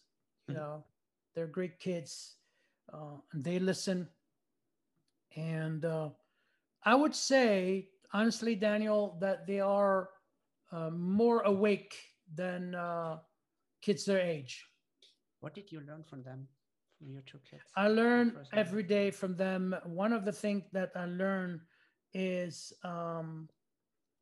they teach me how to catch my fear, and they teach me to stop trying to be them. Okay, and they teach me to understand that they are individual themselves. They don't have to live my life, but they live their own life. As parents, we always want the best for our kids, but sometimes we're standing in their ways. Mm. Because deep down we have something else in mind. Because we're afraid.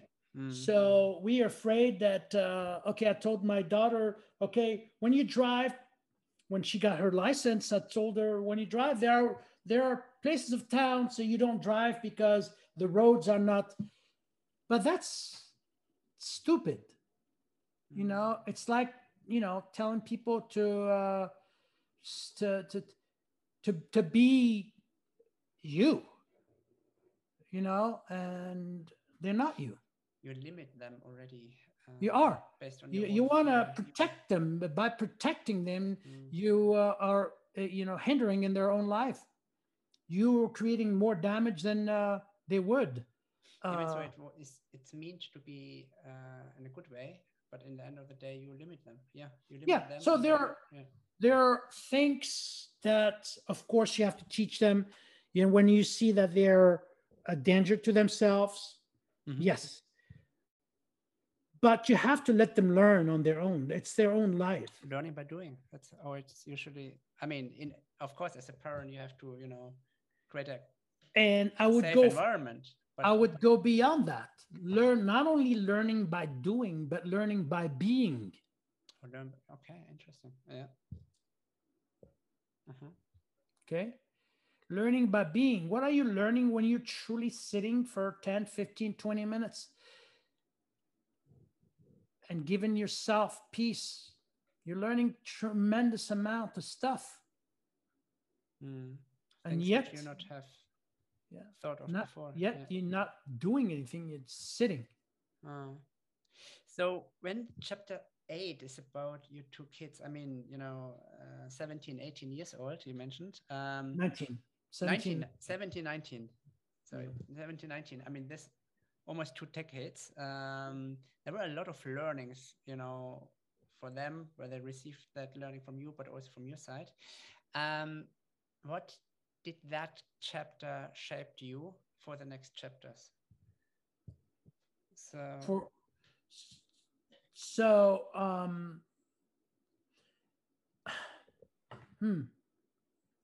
a great question. Because usually, you know, every chapter is a preparation for the next chapter, which we not have thought of, and they're connected with each other. So what did that shape you so for the next chapter in your life afterwards?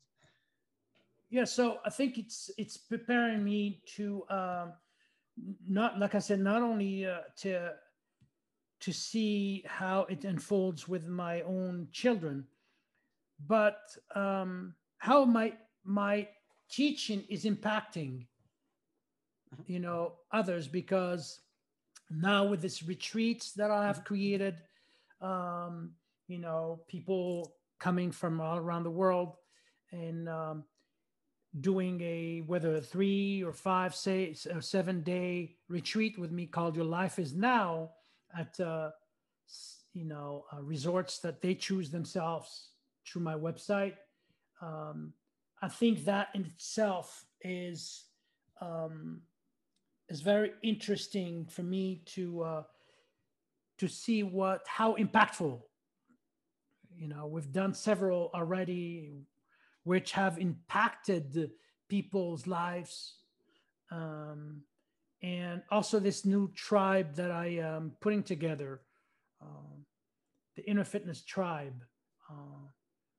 I guess, you know, this chapter should be called Inner Fitness, the unfolding of the inner fitness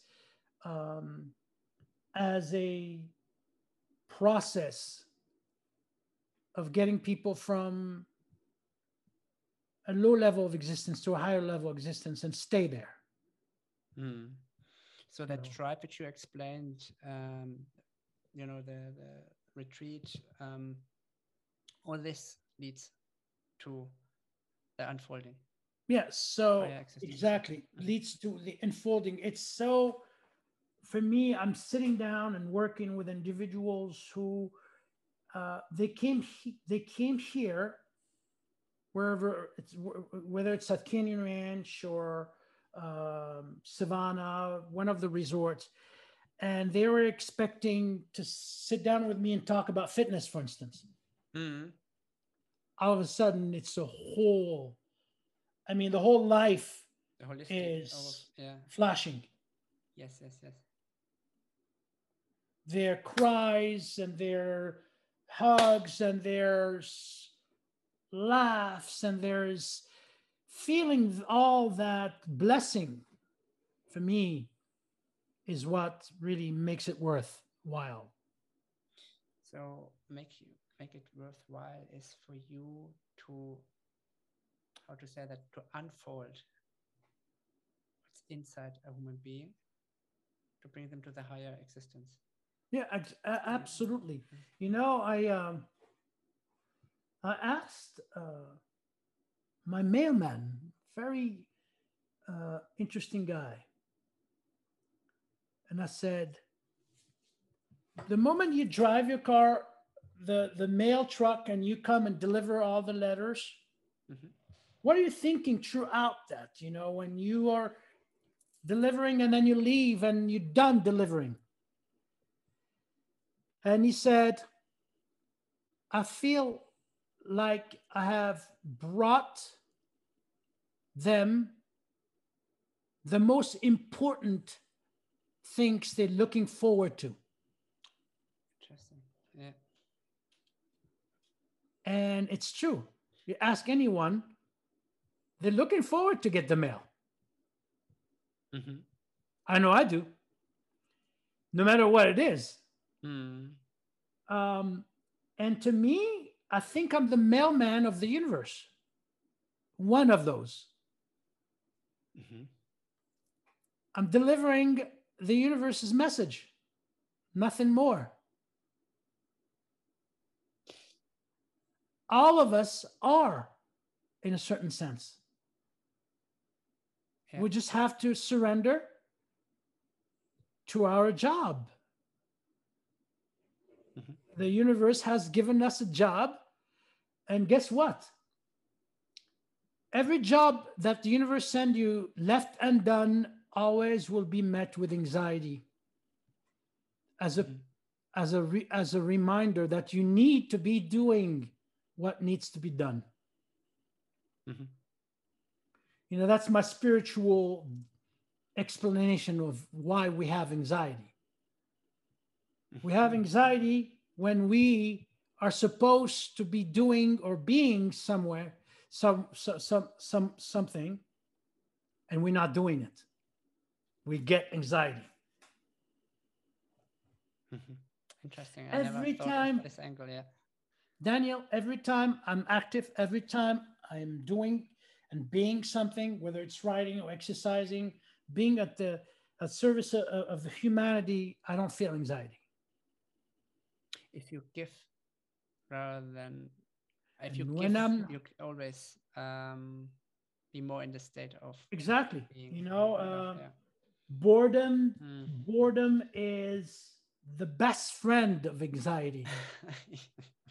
Yes. Yes. Yes. You feed anxiety with boredom. You know, the Yeah. opposite of boredom is mindfulness. Explain me that quickly. So So when you're why is it? bored, Yeah. your mind is everywhere. Your body is doing nothing, but your mind is everywhere.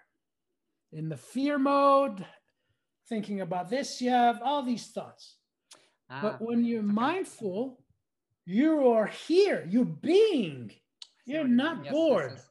Yes. Yes. Yes. I see what you mean. Yeah. Um.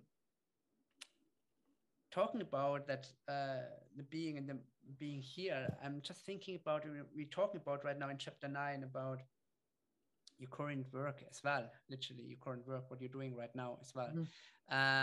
We talked a little bit before in chapter 8 about your two daughters as well, which I actually quickly want to understand, want to know from you. How would you call that chapter 8 with your two daughters? How would And you call my it? son, and my daughter. Sorry, Yeah, son yeah. and a daughter. How would you call that chapter? So I would call it watching them. Watching them. Okay, watching them. That's interesting. Observation is also. Mhm.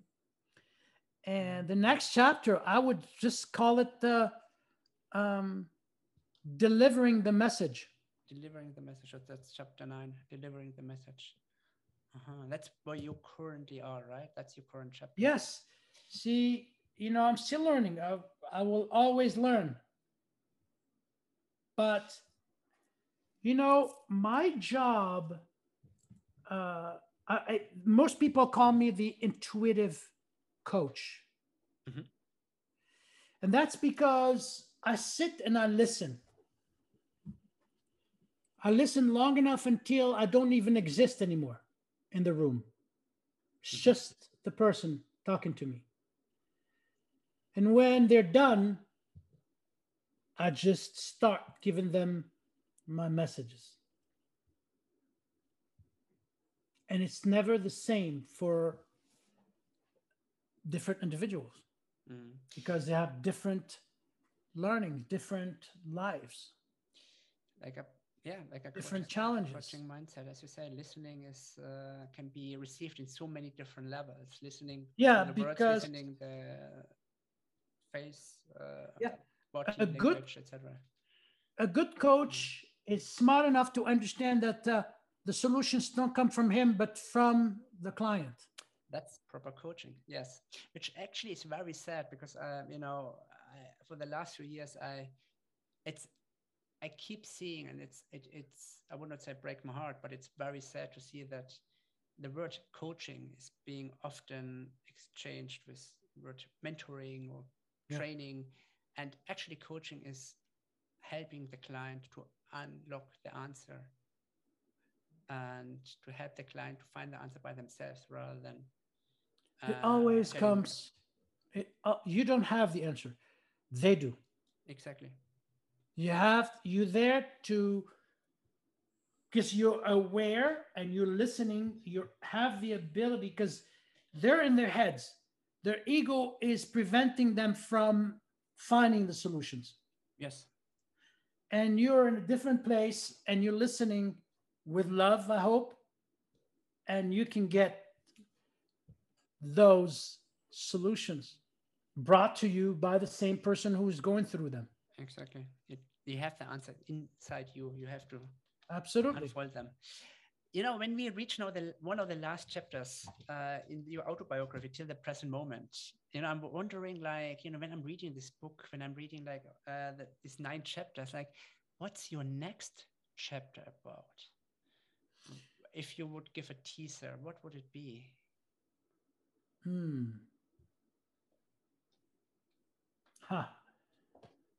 I would love to, I really would love to notice a shift in humanity's consciousness.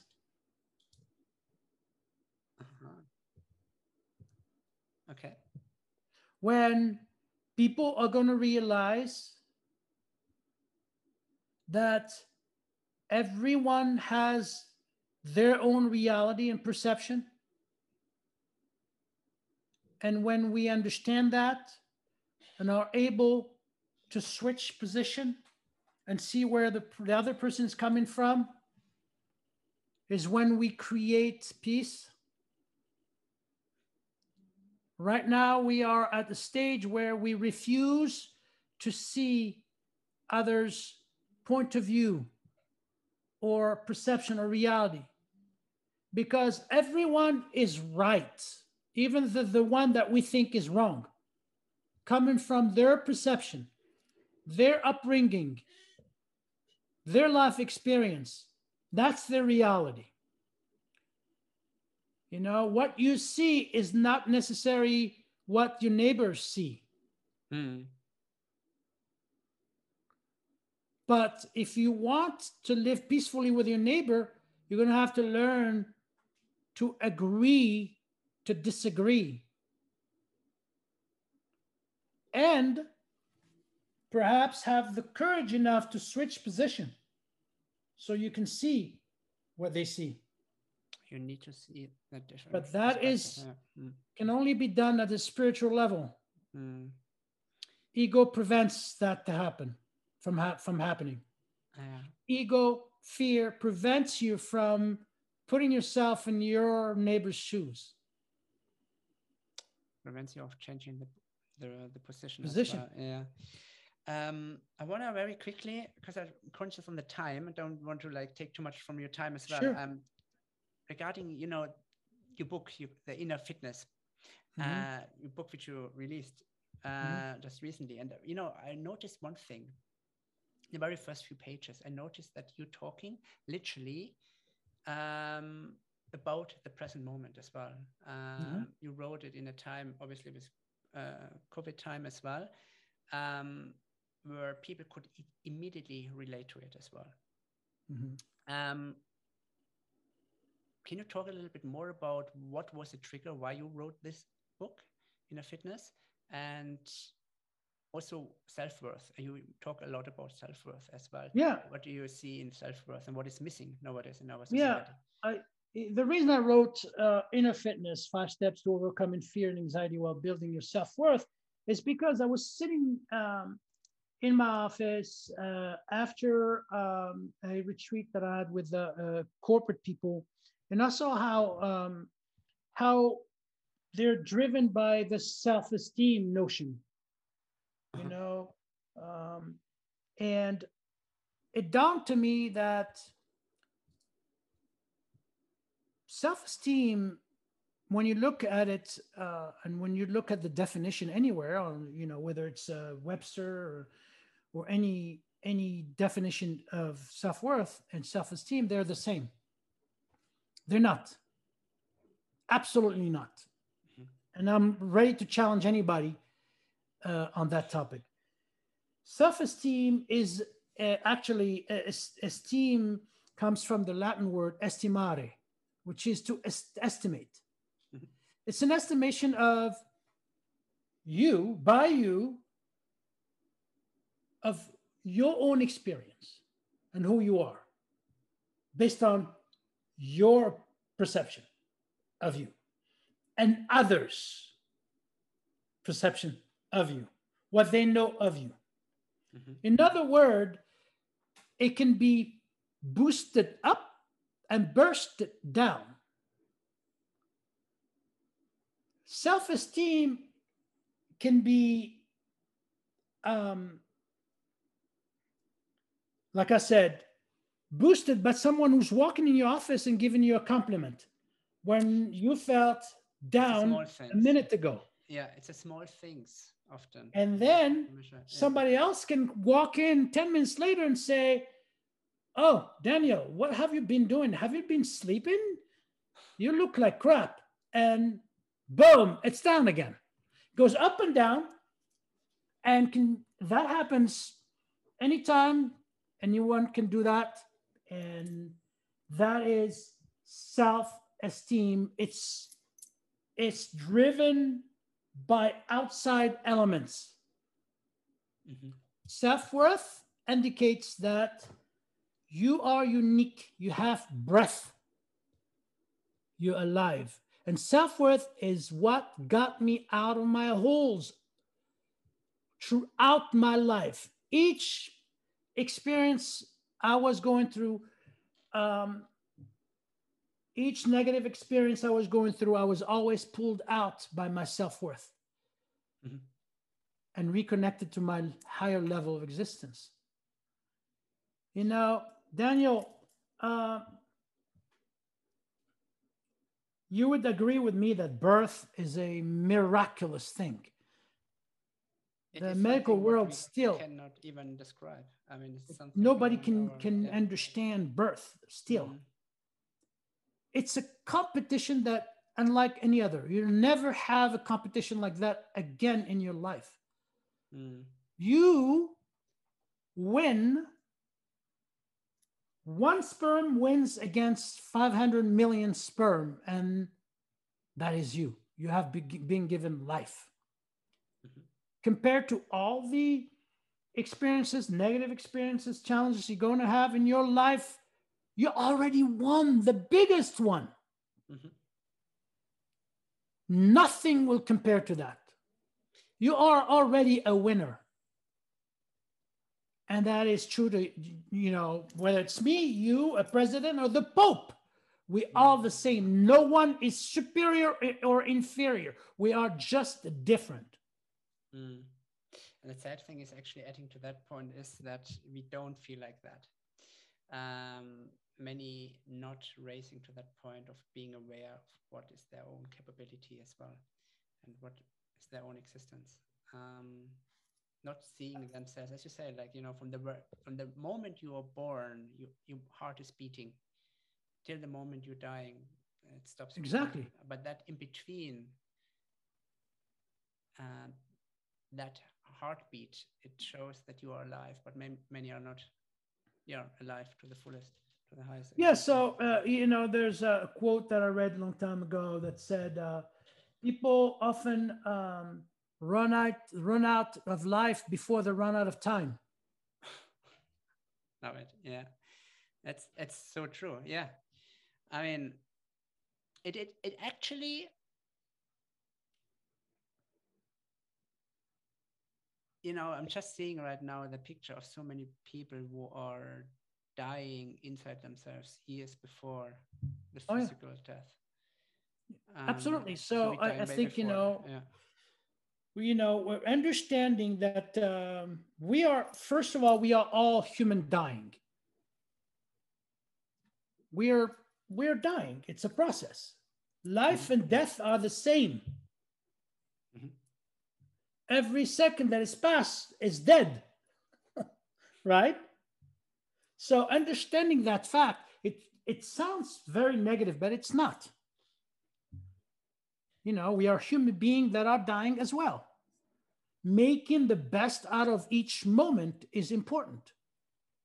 Rising to the higher level of existence is important. Staying there as much as you can. I'm not saying that you can stay there 24/7 because it's erroneous of me to say. But when you teach yourself awareness and you build that inner fitness, and you realize when you're down, you can get yourself up. Having the tools to do that, to me, is the secret of life. Mm. I mean, you wrote on Instagram, I had a quote: when you fall to the ground, you either let fear keep you down or get up and keep fighting. Exactly. So you have two choices: either you stay down, always, or you go up. We always have a choice. Yeah, my father used to say, what are you afraid of? Falling down to the ground? There's nothing else than the ground. That's it. That's the lowest. Exactly. All you have to do is get up. Exactly. As long as you have self-worth, as long as you're connected to self-worth, by the way. Self-worth, you build your way up there. Okay? When you realize that you're down. But when you're up there, it's the place that is going to allow you not only to be, but also to teach how it feels to others. And you don't have to say a word because your energy is going to reveal itself. Mm-hmm. In other words, you can walk in the supermarket very confident and people love that energy. Of course. You didn't say a word. When you're entering a room and people already feel exactly. That's what I'm saying. And that is self-worth. It's not confidence. Once I was asked of Arnold, people can think, I know many people love Arnold, and many people don't, and by the way, it's the same with me or anybody. And they were asking me, do you know Arnold? Yes, I do. And what do you think? Why do you think he's so arrogant? Arnold has never been arrogant. He's not arrogant. He has self-worth. Okay? And with that, he was able to reinvent himself so many times. It's a foundation, literally, to build. So it looks like arrogance. He's so confident. That, my friend, is self-worth. Overconfidence often has been expressed or been seen as arrogant. Yeah, it's been seen as, but look at, he's a human being. He's a two-part being. He's got that ego and he's got that love. And he dances the dance all the time. But Arnold is more in that place of love than anybody may think of him. And that's just an example. I have many Hollywood friends of mine that are in the same category. And other normal people, my neighbor, I have a wonderful neighbor who does the same thing, are driven by self-worth, not self-esteem, not fear. Self-worth can be seen as well, and this is the most important thing, not just felt but also seen. Self-worth stems from love. Self-esteem stems from ego and fear. Yes. One of the last questions I have is, in every book there's a copyright section. And copyright, as you know, is, don't copy this, don't do this. So if I would read your autobiography, what advice would you give the reader not to copy from your life? Don't do this. I think I would tell readers not to get driven by self-esteem. I would tell people not to react,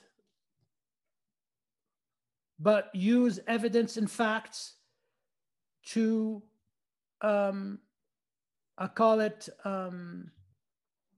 being proactive. Being proactive, you already gather information in order to move forward. And just don't react, and that's ego-based. I would tell people, cultivate your thoughts before you get into action. And I will tell finally people that fitness is not just the body, like I thought for a while myself. Fitness is the fitness of life. So if you want to look good, feel good too. Don't waste your time just looking good for the sake of looking good, because it doesn't get you anywhere. And this is what I'm going to add. A person who is mean, who projects negativity, no matter how big or how their body looks, it's just a matter of minutes before people are repelled by them. You can look like $1 million and say something to someone that is not pleasant. Boom. You're the ugliest person on the planet in 2 seconds. Or even less. Yeah. I mean, inner fitness, when I was saw your book, and then before I even start reading it, it's, immediately thinking about that, we have not just muscles as we train, but also muscles in our brain which need to be trained. Absolutely. And that is the same inner fitness as well. Exactly. I have learned the hard way, and I still see it in the gym. Body obsession leads to total chaos. And often with consequences you cannot even prevent afterwards. Wow.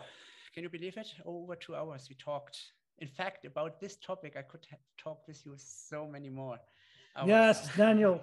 Thank you. Thank you so much. On the high level, actually. Yes. Yeah. Thank you for being you, and thank you for allowing me to spread the message. And I trust you in spreading it too. Yes. For me, it was really important today to learn from you from a different angle. Obviously, I'm adding the links also in the show notes regarding Inner Fitness, your book, links to your website. But for me, it's very important to show who is that person actually behind the book, who is the person, and what were the setbacks, what were the life-changing moments which made that person till today. And I think this is a very important message today when we talk about authenticity, when we talk about being true to yourself. And that's super important. And I really loved the conversation with you. And I mean, you're bringing 10 chapters.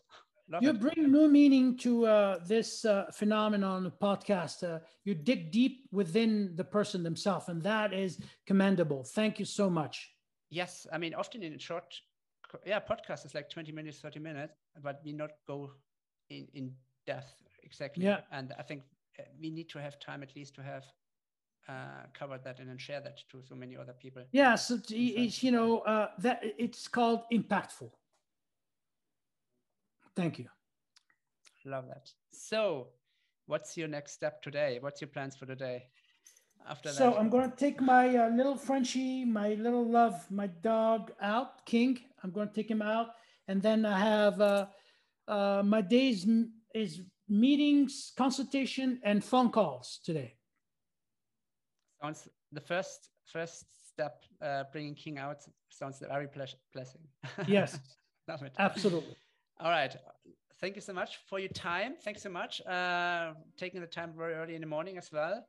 And yeah, looking forward to share that. Thank you, Daniel. As well. Love it. Thank you so much. Thanks. All right. Thank you, Daniel. Inspiring, isn't it? In times of struggle, we need to build self-worth, to build inner strength by ourselves. Do check out his book, Inner Fitness. I added the links of his website and the book to the show notes. Get inspired and reflect what your current thoughts are about self-worth. Build on it. Adapt and change. That's all about. If you can learn something from Nordin, then it's about building your self-worth. So see you next episode. Take care. And never forget, never give up. Always look up.